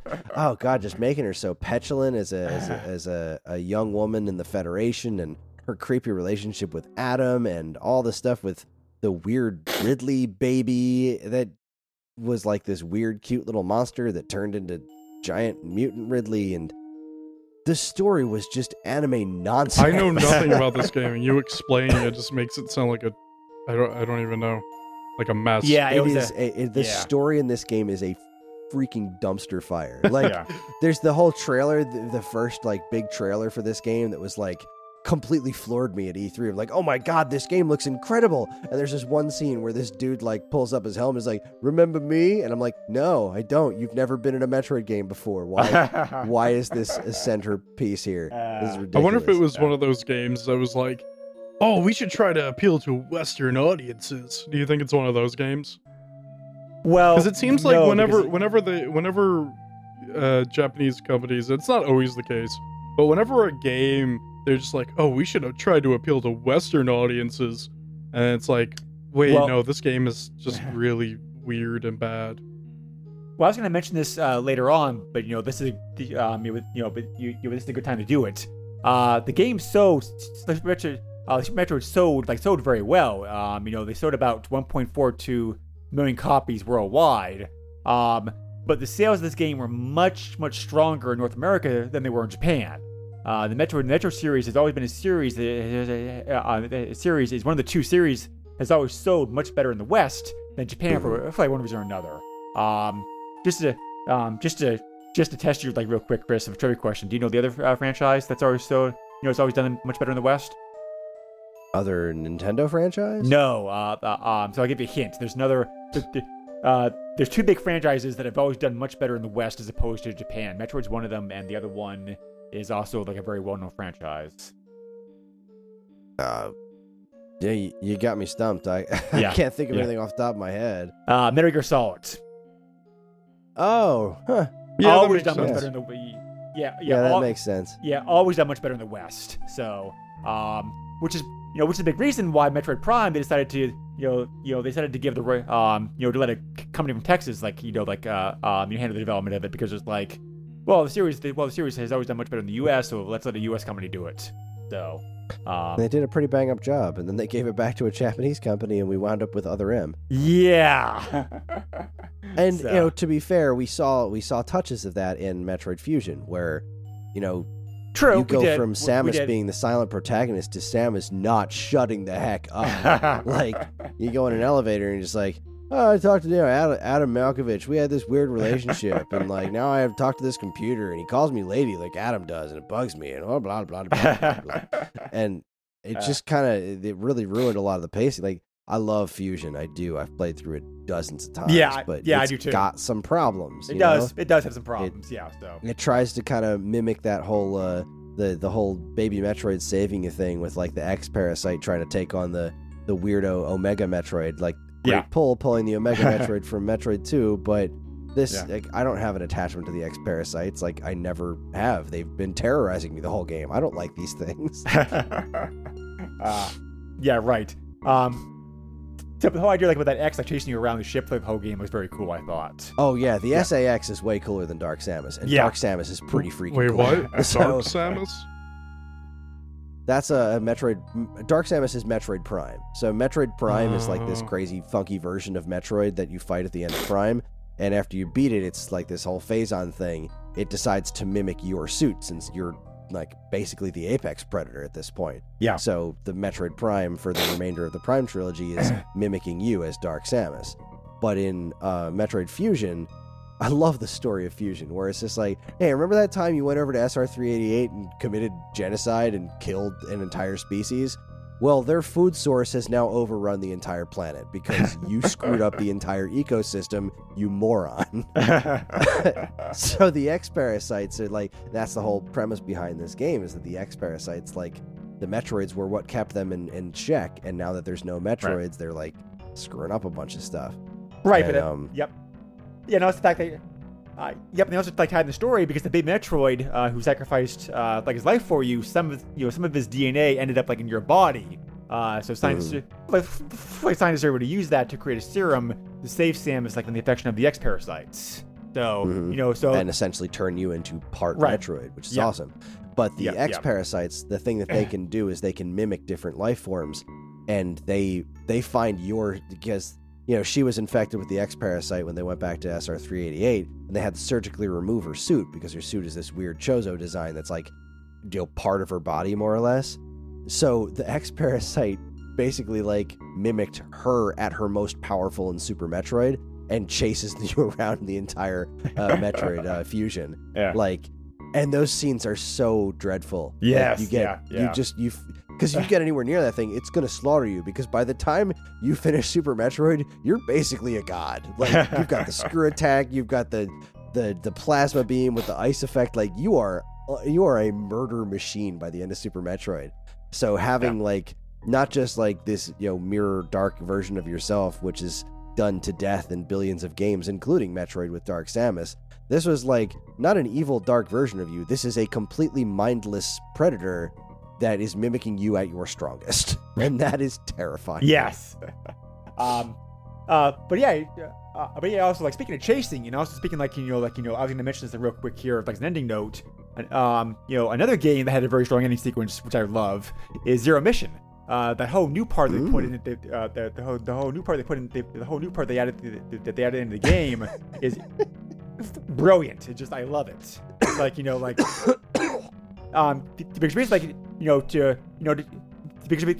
because to make Metal Gear reference again, you're basically like Metal Gearing sneaking around trying to like save her ass, but because it's like because I was laughing just because that whole sequence always makes me chuckle because it's just like, all right, I beat Mother Brain, time to relax, and she just takes off her spacesuit and just like, all right, now I'm just kind of chilling here, let's fly away. Oh no, more space pirates, and now like stranded back on the planet, no power suit. And it's like, This is what you get for counting your chickens, Samus. This is why you don't take off the spacesuit until you are well and sure danger is behind you. Right, and all she has is that little tiny P gun, which basically would like stun an enemy for like a few seconds, and that's it. So it's like you spend a good like 20 minutes or so like sneaking around, trying to avoid being seen, hiding your ass if you do get seen, working your way through the ruins like finally when you find the when you find that Chozo artifact and get your suit back, you're just like it makes you feel so good because you're just like, okay guys, paybacks a blank. Yeah. Yup, that's exactly how I feel when you get that power suit back. Like, what's up now, guys? Huh? You want to know what a super missile tastes like? Because I got a couple of them for you right here. Yeah, and it plays that souped up version like the of the Brinstar theme. Yeah. Oh, it's so good. I love that whole end sequence. It's yeah, it's like almost as good as a Super Metroid. It's like a really a great end sequence. This series, fantastic ending. Yeah, this series has always had excellent gameplay. I mean, even again, like Other M, as bad as that game is, there is some really good solid gameplay in that game. But I love the whole melee attack aspect of it, and I like how they kind of brought that into Samus Returns. But man, those cool moves where you're like, you just get real up close to them and do this really crazy over the top kills. Those are really cool. So I thought. So I found this was interesting. They actually have on here, and I did not realize this was the actual order. We're all familiar with most of us are familiar with the chronological order that this Metro series was released in. But they actually have a timeline order as well. Like what order the games actually all happened in, and this is like pretty interesting. Do you have a guess as to what this may be, Chris? Because there's some surprises here as far as the actual story like chronology list goes. All right, the Prime trilogy, I believe, takes place between Metroid 1 and Metroid 2. So it's Metroid / Metroid Zero Mission, then Prime 2, Prime 3, 2 / Samus Returns,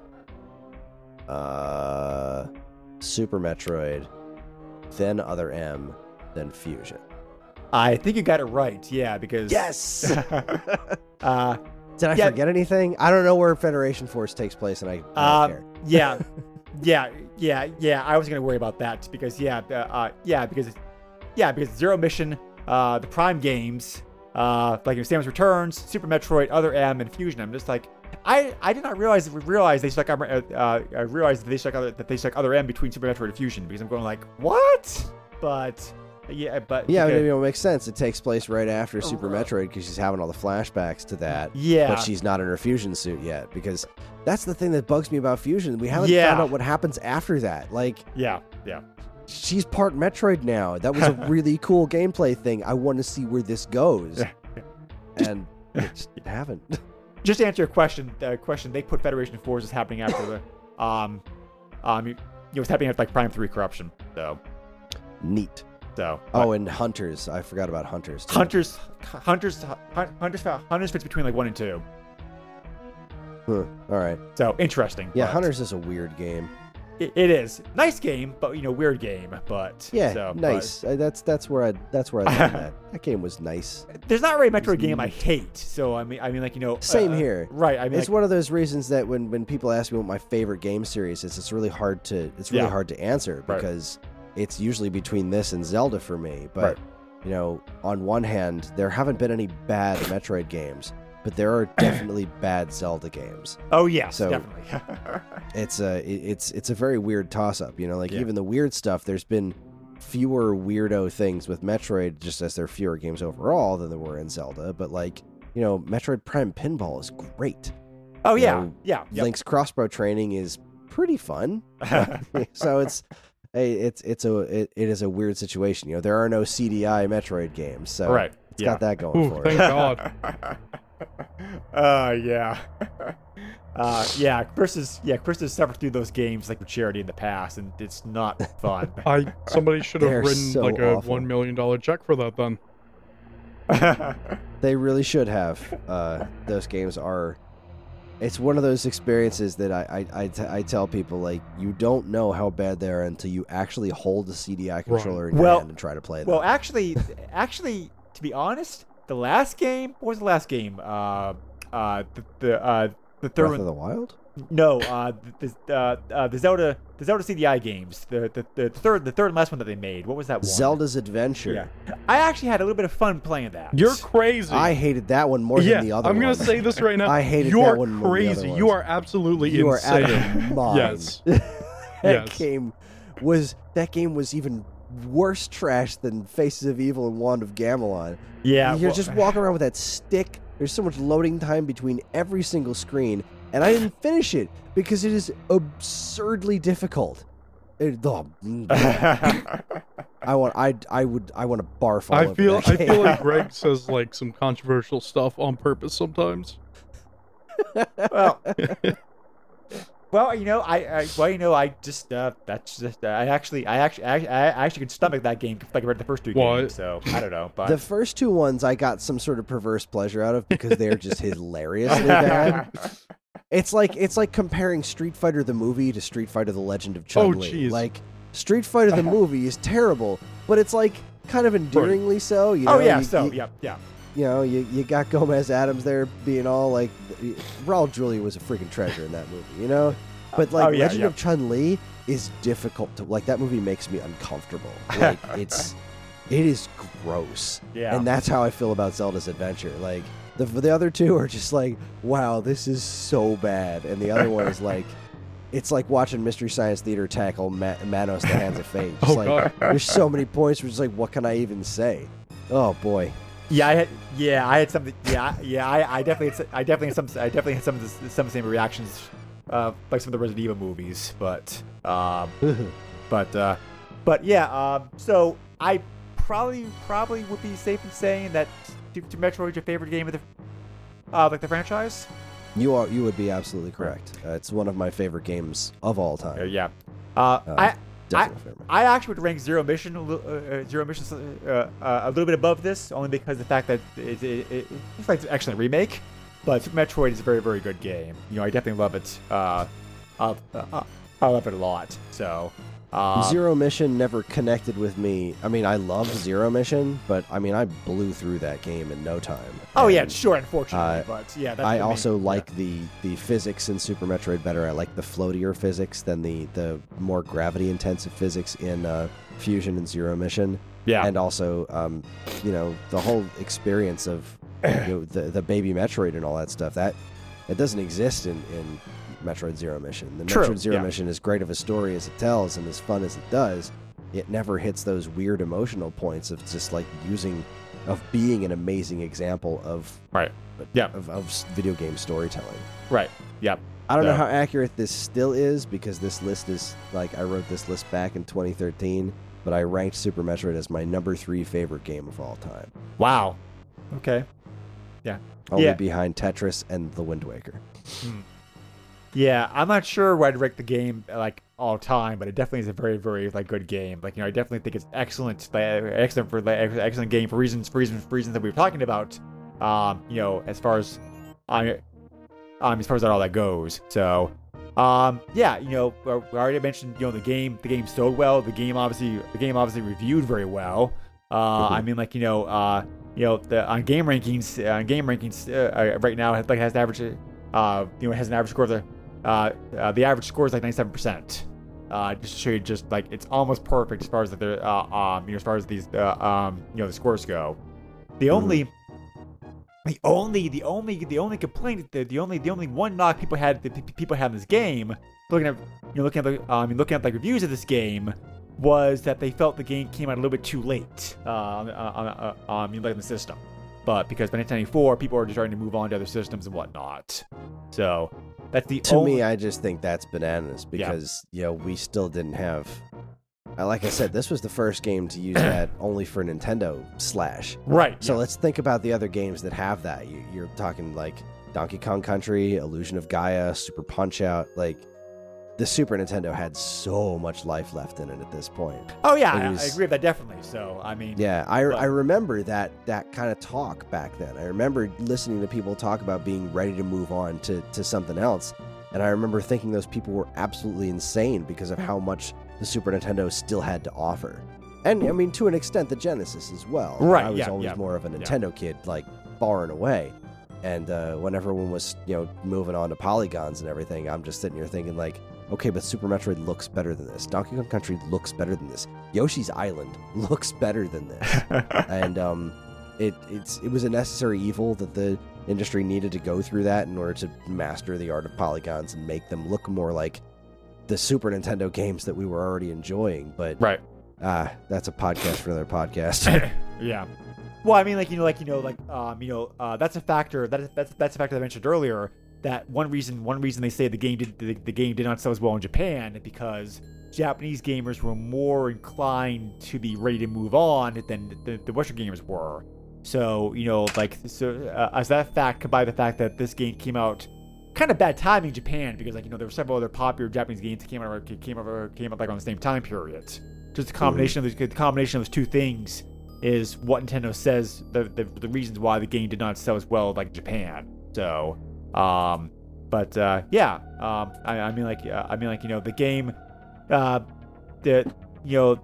the system, the game may not push the system towards absolute limits, but it does make very, very strong use of the hardware to do everything with the music and the graphics and whatnot. So, but yeah, so I'm not really, I'm not really sure, but there are a ton of glitches and cheats in this game. You probably already know most of these, Chris, but I've seen them. I can't do them. A friend of Right, mine, Rich, actually started working on speedrunning this game and mastering those glitches. Oh, And yeah, right, That yeah. was really fun talking to him on a regular basis as he's learning Right. how to do these things. the You can break the heck out of this game. Oh yeah, definitely. So I mean, my favorite ones are probably the hyper beam charging, being able to get like super hyper beam shot like quicker and easier. So and there's also, you mentioned before, Chris, if you leave the game on, the demo will showing you the gameplay and showing you some tips and tricks which can be very helpful later on in the game to showing you how things operate. There are 3 demos that the game cycles through. If you actually have on the cart a save file of the game that's complete, it unlocks a 4th demo scene for you that shows some hidden game mechanics. So that's pretty cool. Yeah, like the weird thing you can do with your plasma beam and make it shoot Right, a bunch of circles around you, and the power bomb recharge thing that you can do. Like, there's just some really wild tricks that I love that's where that stuff's hidden. Right. It's Yeah. So it was so genius. Yeah. And side note, I never could get the shine spark trick to work correctly from me. I tried it, and I never could do it in the game. It's The not thing where you run super fast, duck, and then shoot off in a direction. Yeah. But Geez, did you master it in Zero Mission? Because it was yes, like Zero Mission. I actually found it like easy to pull off in that game for some reason. took that to the next level where you had to chain shine sparks together to get like some of those weird things. Like, okay, Yeah. now you got to run, and then you got to quick go into morph ball, and then you got a morph ball shine spark. Like, that stuff was bananas. Yeah, I can't explain it. Just like I just found it easier to do in Zero Mission for some reason. But anyway, George, I know that you didn't really have an experience with this game beforehand. Did you at least like it? Is this game that you may come back to later on? Nope. Okay. I Fair enough. did not like playing this. Okay. Do you like this type of game? No. Well, that Yeah, explains exactly. Asking the right questions Yeah. here to make me not look like a bad guy. Yeah, well, I mean, end of the day, it's like if you don't like this kind of game, then yeah, of course you're not of gonna course like not, Super no. Metroid. But yeah, I mean, like, this game's, a lot of folks consider this game to be one of the first, like, so-called Metroidvania games. And I love that genre. But if you don't like the genre, then this game's not. I also don't like the name. Yeah, well, I'm not crazy about it either. Well, I mean, until somebody comes up with a better name, so. Yeah, it's one of those things. It's just there. I have to deal with it, but I don't have to like it. Right. So this game obviously got like re-released like numerous times. It came out with there's a Player's Choice edition that came out later on in the system's life. It was released on Virtual Console like both the Wii and the Wii U, and it was also included like on the Super NES mini console. So numerous ways to play this game. 3DS Virtual Console. Yep. If you have a new 3DS. Which I do. So, so I was very curious to see what. So one thing we do on this podcast is like eBay pricing. Like, what can this game go for right now on eBay? So, and how popular this game was, and how many copies of the game were out there, and how often the game's been released. I expected the prices to be cheaper than they actually were, and the fact that this game actually still sells for a pretty decent price is like proof, I guess, how popular the game is. But here's something. But here's something also I found that blew my mind. George will remember this. We've covered certain rare games on this console before in the past. Things like Donkey Kong Country. Oh wait, you mean games that are hard to find? Oh yeah, like I do this all the time.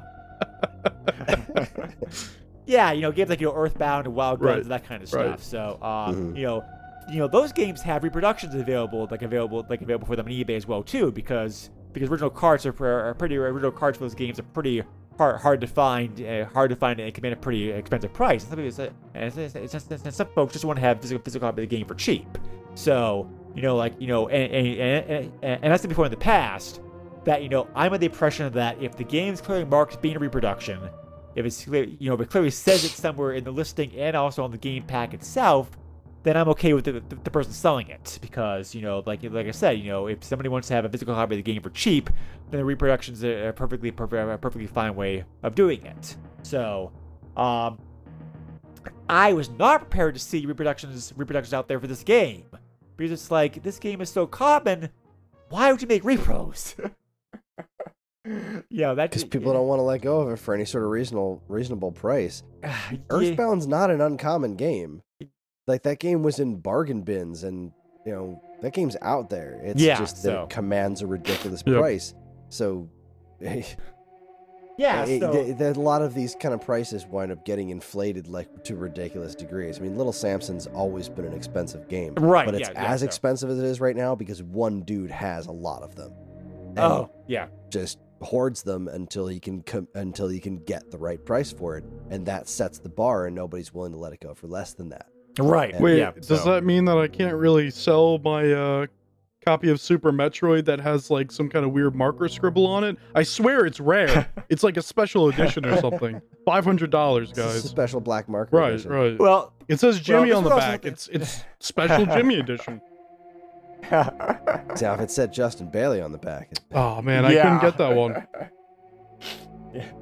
So, and this is also surprising because normally reproductions they're sold for a much cheaper price than the regular game itself. Maybe 30, 40, 50% off. Like compared to the Are you telling me a repro repro's expensive too? The repro for this game is pretty. It's not that it's cheap. It's not that much cheaper than the game itself. So let's start talking prices. Reproductions, as I said before, this game's common on eBay. 167 copies currently listed, 346 copies that recently sold. No problem finding a copy. Reproductions, and these prices all these prices include shipping, and these are all from North American sellers. Reproductions was selling $19. So. Doesn't sound that bad when you also realize until you find out that carts start selling for $20. carts are anywhere from $20 to $64.50. I thought you were gonna say So- like repros were selling for like 50 plus. We're like, what? I mean, this No, isn't too bad, yeah. to be honest. No, it's not bad. It's just surprising to see the repros are not really that much more expensive. It's like, it's like you pay just pay an extra $4 to get an extra cart. Yeah, but also it's one of those things where like I'm sure manufacturing costs and whatnot, like you can't really sell it for much less to make a profit. Yeah. So But there must be a market out there for repros like they wouldn't exist. I guess, So it's I like, don't know. Yeah, it's very strange. it is strange. But, Well, it's a weird thing, but I don't know. so I don't have anything of value to add to that conversation. CIB copies. Now what's it like to be me? I'm like this all the time on my other podcast.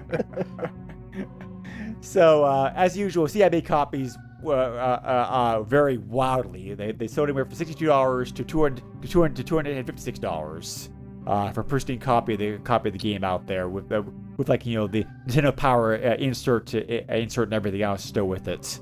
There was a sealed copy of the game that sold also too. Original print run, not the greatest hits one. For $406. Player's choice. Yeah, this player's is not choice. PlayStation. Nope. So $406 sealed copy that went for. So Wow. It's a lot sealed of nuts. yeah, sealed collectors. Sealed collectors are a whole different market. That's all I can say about it. Well, it's still got nothing on Hagane. It's still up there. How's Aero Fighters doing? But probably just as expensive. Aero Fighters. All right, let's see. CIB Aero Fighters is $14.78 on average. Oof. And Hagane dropped below it recently. Yeah, it's at $13.49. Yeah. So. But yeah. Anyway. Fun fact: I have both. Of Oh, these games. time to sell. I can't bring myself to do it. I've thought about it because, like, especially Aero Fighters, I really have no connection to that game. But man, I just can't bring myself to It's like sell it because, Bitcoin. You gotta wait for it to be like really expensive, and then you sell it before it goes down again. As if I sell it, I'll never see it again. I had So- a recent experience where I traded somebody a copy of Albert Odyssey for Saturn, which is a game that I've had since my Funko-Land days, and I just don't care about it. But he was trying to make a complete Saturn set, and so he offered up a trade of that for Final Fight Guy. Oh. See, now Final Fight Guy, I've always wanted, and those Yeah. games are like really similar in Yeah. price. So I was like, yeah, I'll make that trade. So it's still like every time I look at my Saturn games, I have this weird twinge, like, man, that's one of the most expensive Saturn games, and I used to have it. But now I have Final Fight Guy, so I just have to snap myself back out of it. But Yeah, we'll have to cover that game at some point because we haven't covered like a Final Fight game yet. Right. But Aero Fighters I've not played either. Is that actually like a decent game or is it like trash? yeah, it's pretty good. Okay. Yeah, All right. it's a scrolling shooter, and it's a really good one too. Okay. All right. Because I Cool. think that game I think the reason that game skyrocketed in value is because there's this weird online movement called Nerd Fighters, and it's called Nerd Fighters because it's some internet dude who saw an arcade unit for Aero Fighters that said it looked like it was called Nerd Fighters because of the font, and so it just kind of like copies of the Super Nintendo game, which was the original Aero Fighters, was like, oh, I gotta get this game, and it was actually scarce. Like, that's one of those games that's expensive, one because of some weird cultural thing, but also because it is legitimately scarce and also very good. So I could be wrong on that. I know there's something to deal with Aero Fighters and Nerd Fighters, and I'm just assuming that that's part of why the game took off in the aftermarket, because I don't remember this game being a big deal. No. Yeah. So. And then all of a sudden, it's like one of the most expensive Super Nintendo games, and I think that's Right. why. But yeah. So Super Metroid holds its value pretty well. I was surprised to see this game still getting these prices. But I think it's don't get me wrong. I think it's worth the price. Like $20 for this game is like definitely worth it. But Oh, absolutely. yeah. So it's like I was just surprised to see the because like I said, the game's been released so many times since then. So but yeah. Anyway, this was a very fun game to go back to. it's always like a fun romp going through it, I think. So, yeah, definitely excellent game. Maybe definitely one of the best games on the system, bar none. Probably one of the best games Nintendo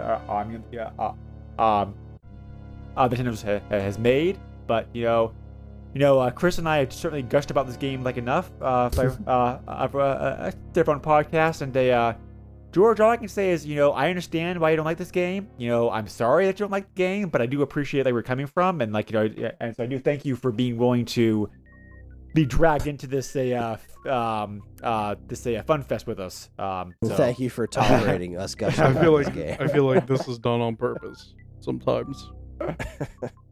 No, we are gonna have to cover some other big popular games later on down the road that you're not probably gonna like, George. So, like Mega Man X is coming eventually. So, Whoopee. I love I'll just say it Mega now. Man X. Yeah, I do too, but I know he doesn't like it, so I'll just say it now. I'm sorry. Just watch a Let's Play and listen to the soundtrack. You'll be good. That way you don't have to play it, and you can just listen to experience all the best. Nah, I of it, gotta which is play the it. visuals and the music. Yeah, you do. But I mean, have you played X before? Not Nope. to go on too much of a tangent. X does have some pretty different feel from the NES Mega Man games. It's does. sharper definitely, and it has a dash move. It's probably not going to change your mind on Mega Man overall, but I do think that I've personally found X to be a more playable game. If I'm just really stripping it down, I find that to be more playable than the NES Mega Man games. So I don't know. You might like it. Okay, you might not hate it.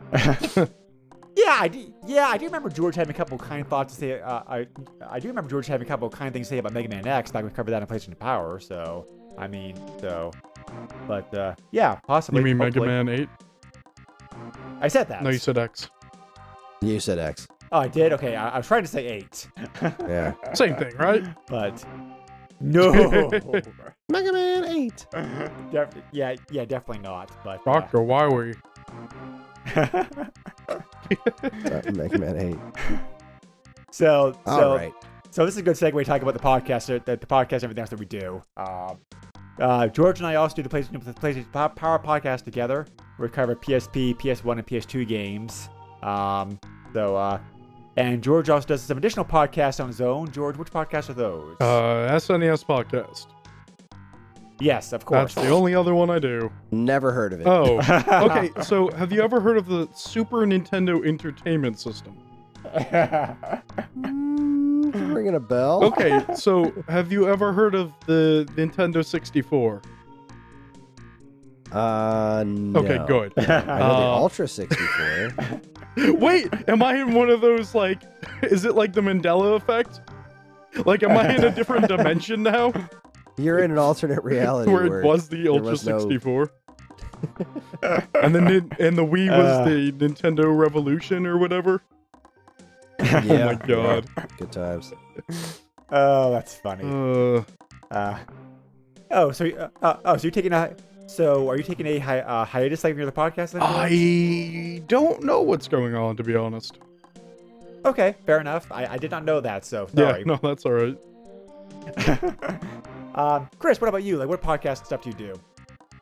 Well, I'm ridiculously busy. I'm the host of the Stone Age Gamer podcast with my co-host Dan Ryan. It's a retro video game it's just a video game podcast told from the perspective of retro gamers. I am on a television show podcast called This Week's Episode with my wife and my other friend Evan, and we talk about different TV shows every week. And I'm also the host of the Waveback Music Podcast, which is a show that is dedicated entirely to video game music and my nerding out about said things. I am a regular contributor to Nintendo Force magazine, which, if you were a fan of Nintendo Power, there is a physical Nintendo magazine that is a spiritual successor to Nintendo Power featuring writers from IGN, Destructoid, Go Nintendo, all over the internet. Really fine work, and for some reason they let me write for them. I did not know this. Which This is an interesting thing. It is a magnificent magazine. It's written. The editor-in-chief is Lucas Thomas, and he does amazing work. It comes with posters, just like Nintendo Power did. And in the upcoming issue, I got to write a whole thing about the history of the Virtual Boy. Oh boy! Because of the whole Labo VR thing, and I'm a big Virtual Boy fan, and so it was a lot of fun to write about. And I've done a bunch of articles for that. I think you called mean the Peripheral Vision, where I talk about weird VR32. things. Yes, the VR32, as it was Right. known. Oh, good times. And I also write the StoneAgeGamer.com's official blog and run a lot of their social media. But Right. I again, they let me write pretty much whatever I want about video games on a weekly basis. So I read about all kinds of weird stuff. So yeah, I'm busy. Yep, and I will say definitely that all those podcasts and all those shows and stuff are excellent. Like the quality of all the stuff is like very, very good. So, Thank you very much. I just, dare I not even mention, I am editor-in-chief of Geekade.com. That's where most of this stuff can be found. It's a geek website. Yep. Check it out, Geekade.com. Yeah, for sure. Like it's excellent stuff. Like I'm just terrible giving feedback, about things because it's like because my problem is I listen to most of the stuff at work and I'm like, oh yeah, that's really good. I should comment on that. Then by the time I get home, I'm like, what was it that? But That's not bad. that's I mean, I listen to a podcast and I just sit here at home and it's like, oh, I should say something. And then at the end of the podcast, it's like, what was I gonna do something? It's like one of those things where like you're playing The Sims and it's like, all right, let's go eat food, and then you delete the thing and it's like, wait, why am I standing in the kitchen? What's going on? What was I supposed to be doing? So if I have any kind of pull or like make a suggestion, suggestion like whatnot for way back, Super Castlevania 4. That's all I'm gonna say. I think that's coming soon. So what we do with Castlevania is we do a Castlevania game on every Halloween. And we're running through chronologically. We're not too far off from Super Castlevania 4, but this year is going to be Castlevania The Adventure. So wait till you get to the N64 ones. Yeah, we're probably not going to do those. We'll probably move on to Ghosts and Goblins by that point. Because, not great music in those games. But as much as Castlevania The Adventure is kind of a crappy game, its soundtrack is awesome. Yeah. Great music in that game. Yeah, I will agree the soundtrack's very good. The Game Boy really could do some amazing music, like it was programmed well. So, but it really, really was capable of some great stuff. Yeah, and I was just poking through our schedule, and right now, theoretically, if everything goes according to plan, Super Metroid is actually on the schedule for December of this year. Cool. All right. Yeah. Because my favorite soundtrack for the Super Nintendo, bar none, is Super Castlevania 4. I love the soundtrack so much. It's amazing. Yeah, it's so good. Yeah, it's like how Konami did all that on that the sound chip is just like on that sound chip is just like amazing, but especially that early in the system's life. Yes, yeah, very early game too. So though I will say that the next game we're doing on Wave Back is another one of my absolute all-time favorites, and that's UN Squadron. Hey, UN Squadron, yeah. George is a huge lover of UN Squadron, so it's one of my favorite games, and that soundtrack is out of this freaking it's amazing. world. I can't wait to do that one. So good. But excellent soundtrack. So just keep up that excellent work, Chris. Thank you very much for the kind words. Yeah. We have a Patreon that helps offset some of the costs of running this podcast on a monthly basis. You can find us at www.patreon.com/the SNES podcast. For $0 a month, you can get perks such as like early access to episodes, being mentioned like the end of every episode, like Chad, Daniel, Richard, and Sven, who are currently backing us, or being able to dictate a game. So you can make me or George play a game we absolutely hate. So that's by all every means, episode. The actual URL is patreon.com/SNES podcast. And sorry. And it's Patreon if anyone's wondering. Okay. I'm curious. I believe it was this show when I was on for your 100th episode spectacular that I brought up Tin Star. Yes. Did you guys ever wind up playing that one? No, we haven't. We'll have to do it. Yeah. I added a short list. We'll get to it like in a few episodes. Everyone should try Tin Star. The game is wild. Just make sure you play it with the mouse. Okay. Oh, okay. That's easy to All right. emulate. I mean, what? I totally don't emulate Um, games for this podcast. What are you talking about?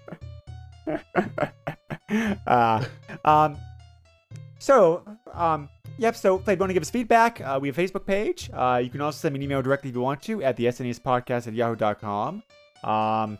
George, where can they leave you feedback at? Well, I guess you could do the Twitter thing if you're interested. I changed it recently, so old information is old and bad, and you should never listen to it. Good advice, good life advice, right? Anyway, my new Twitter handle would be @_Derpkin_, so that would be @DERPKITTEN_. Had to change it because of reasons that are tied to streaming? Question mark.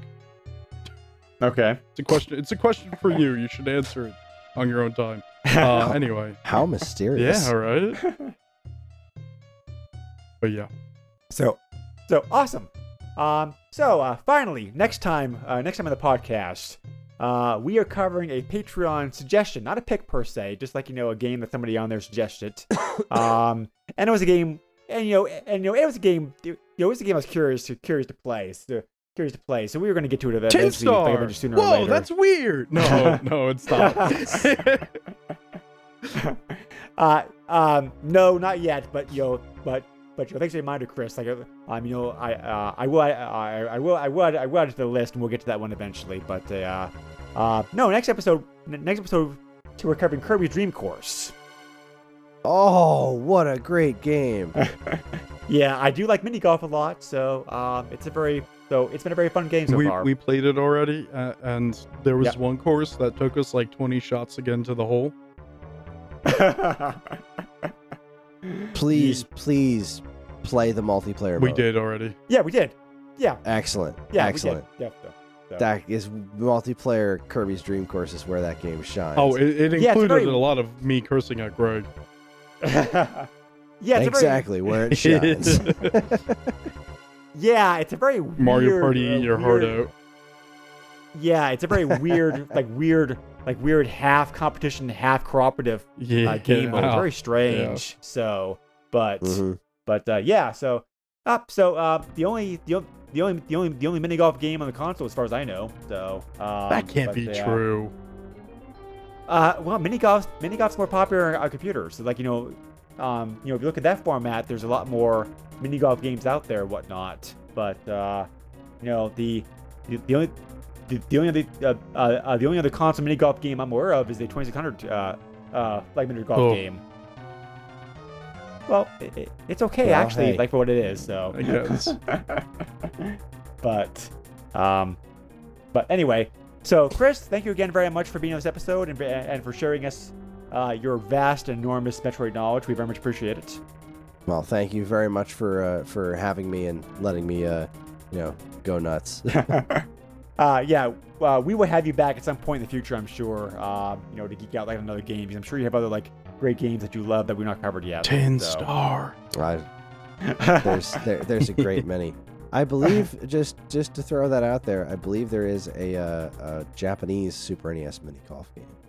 Okay, yep, that makes sense. I was thinking about I was thinking only about the Western market. I wasn't thinking about Japanese stuff. So that makes out sense. Of bounds or something. But yeah, good times. Right. So all right. So thank you again for taking the time to be here with us. Of course. George, thank you always for joining me. Yep. and for stomaching the game. So I had to take Tums after playing this game. No, that's not true. No. That's not true. No. Yeah. Yeah. Well, I think final thoughts and Chris, I think I already know what you're gonna say about this. Super Metroid I think still holds up very, very well today. I mean, there are some creature comforts I wish this game did have that I'm used to modern games. But as far as playing this game now in 2019, I'm still very pleasantly surprised how the game plays. It still feels, looks, and handles very well today, I think. So it's still a very fun game to go back to. I agree. I think Super Metroid is it's just about as close to video game royalty as you get. It's right up there with Super Mario World and Link to the Past. Yes. it is a flippin' masterpiece. I do agree that it is a very easy to go back to, and if they eventually do decide to give this the remake treatment like they've done to Metroid 1 and 2, they'd better be very careful. Right, definitely. So, all right. Thank you again very much for taking the time to listen to us, and we'll see you again soon. Take care, everybody. Bye. Nintendo controls 80% of the video market. But no matter how you play the game, or which game you play, things definitely have come a long way since Pac-Man. Now you're playing with power. Deep power.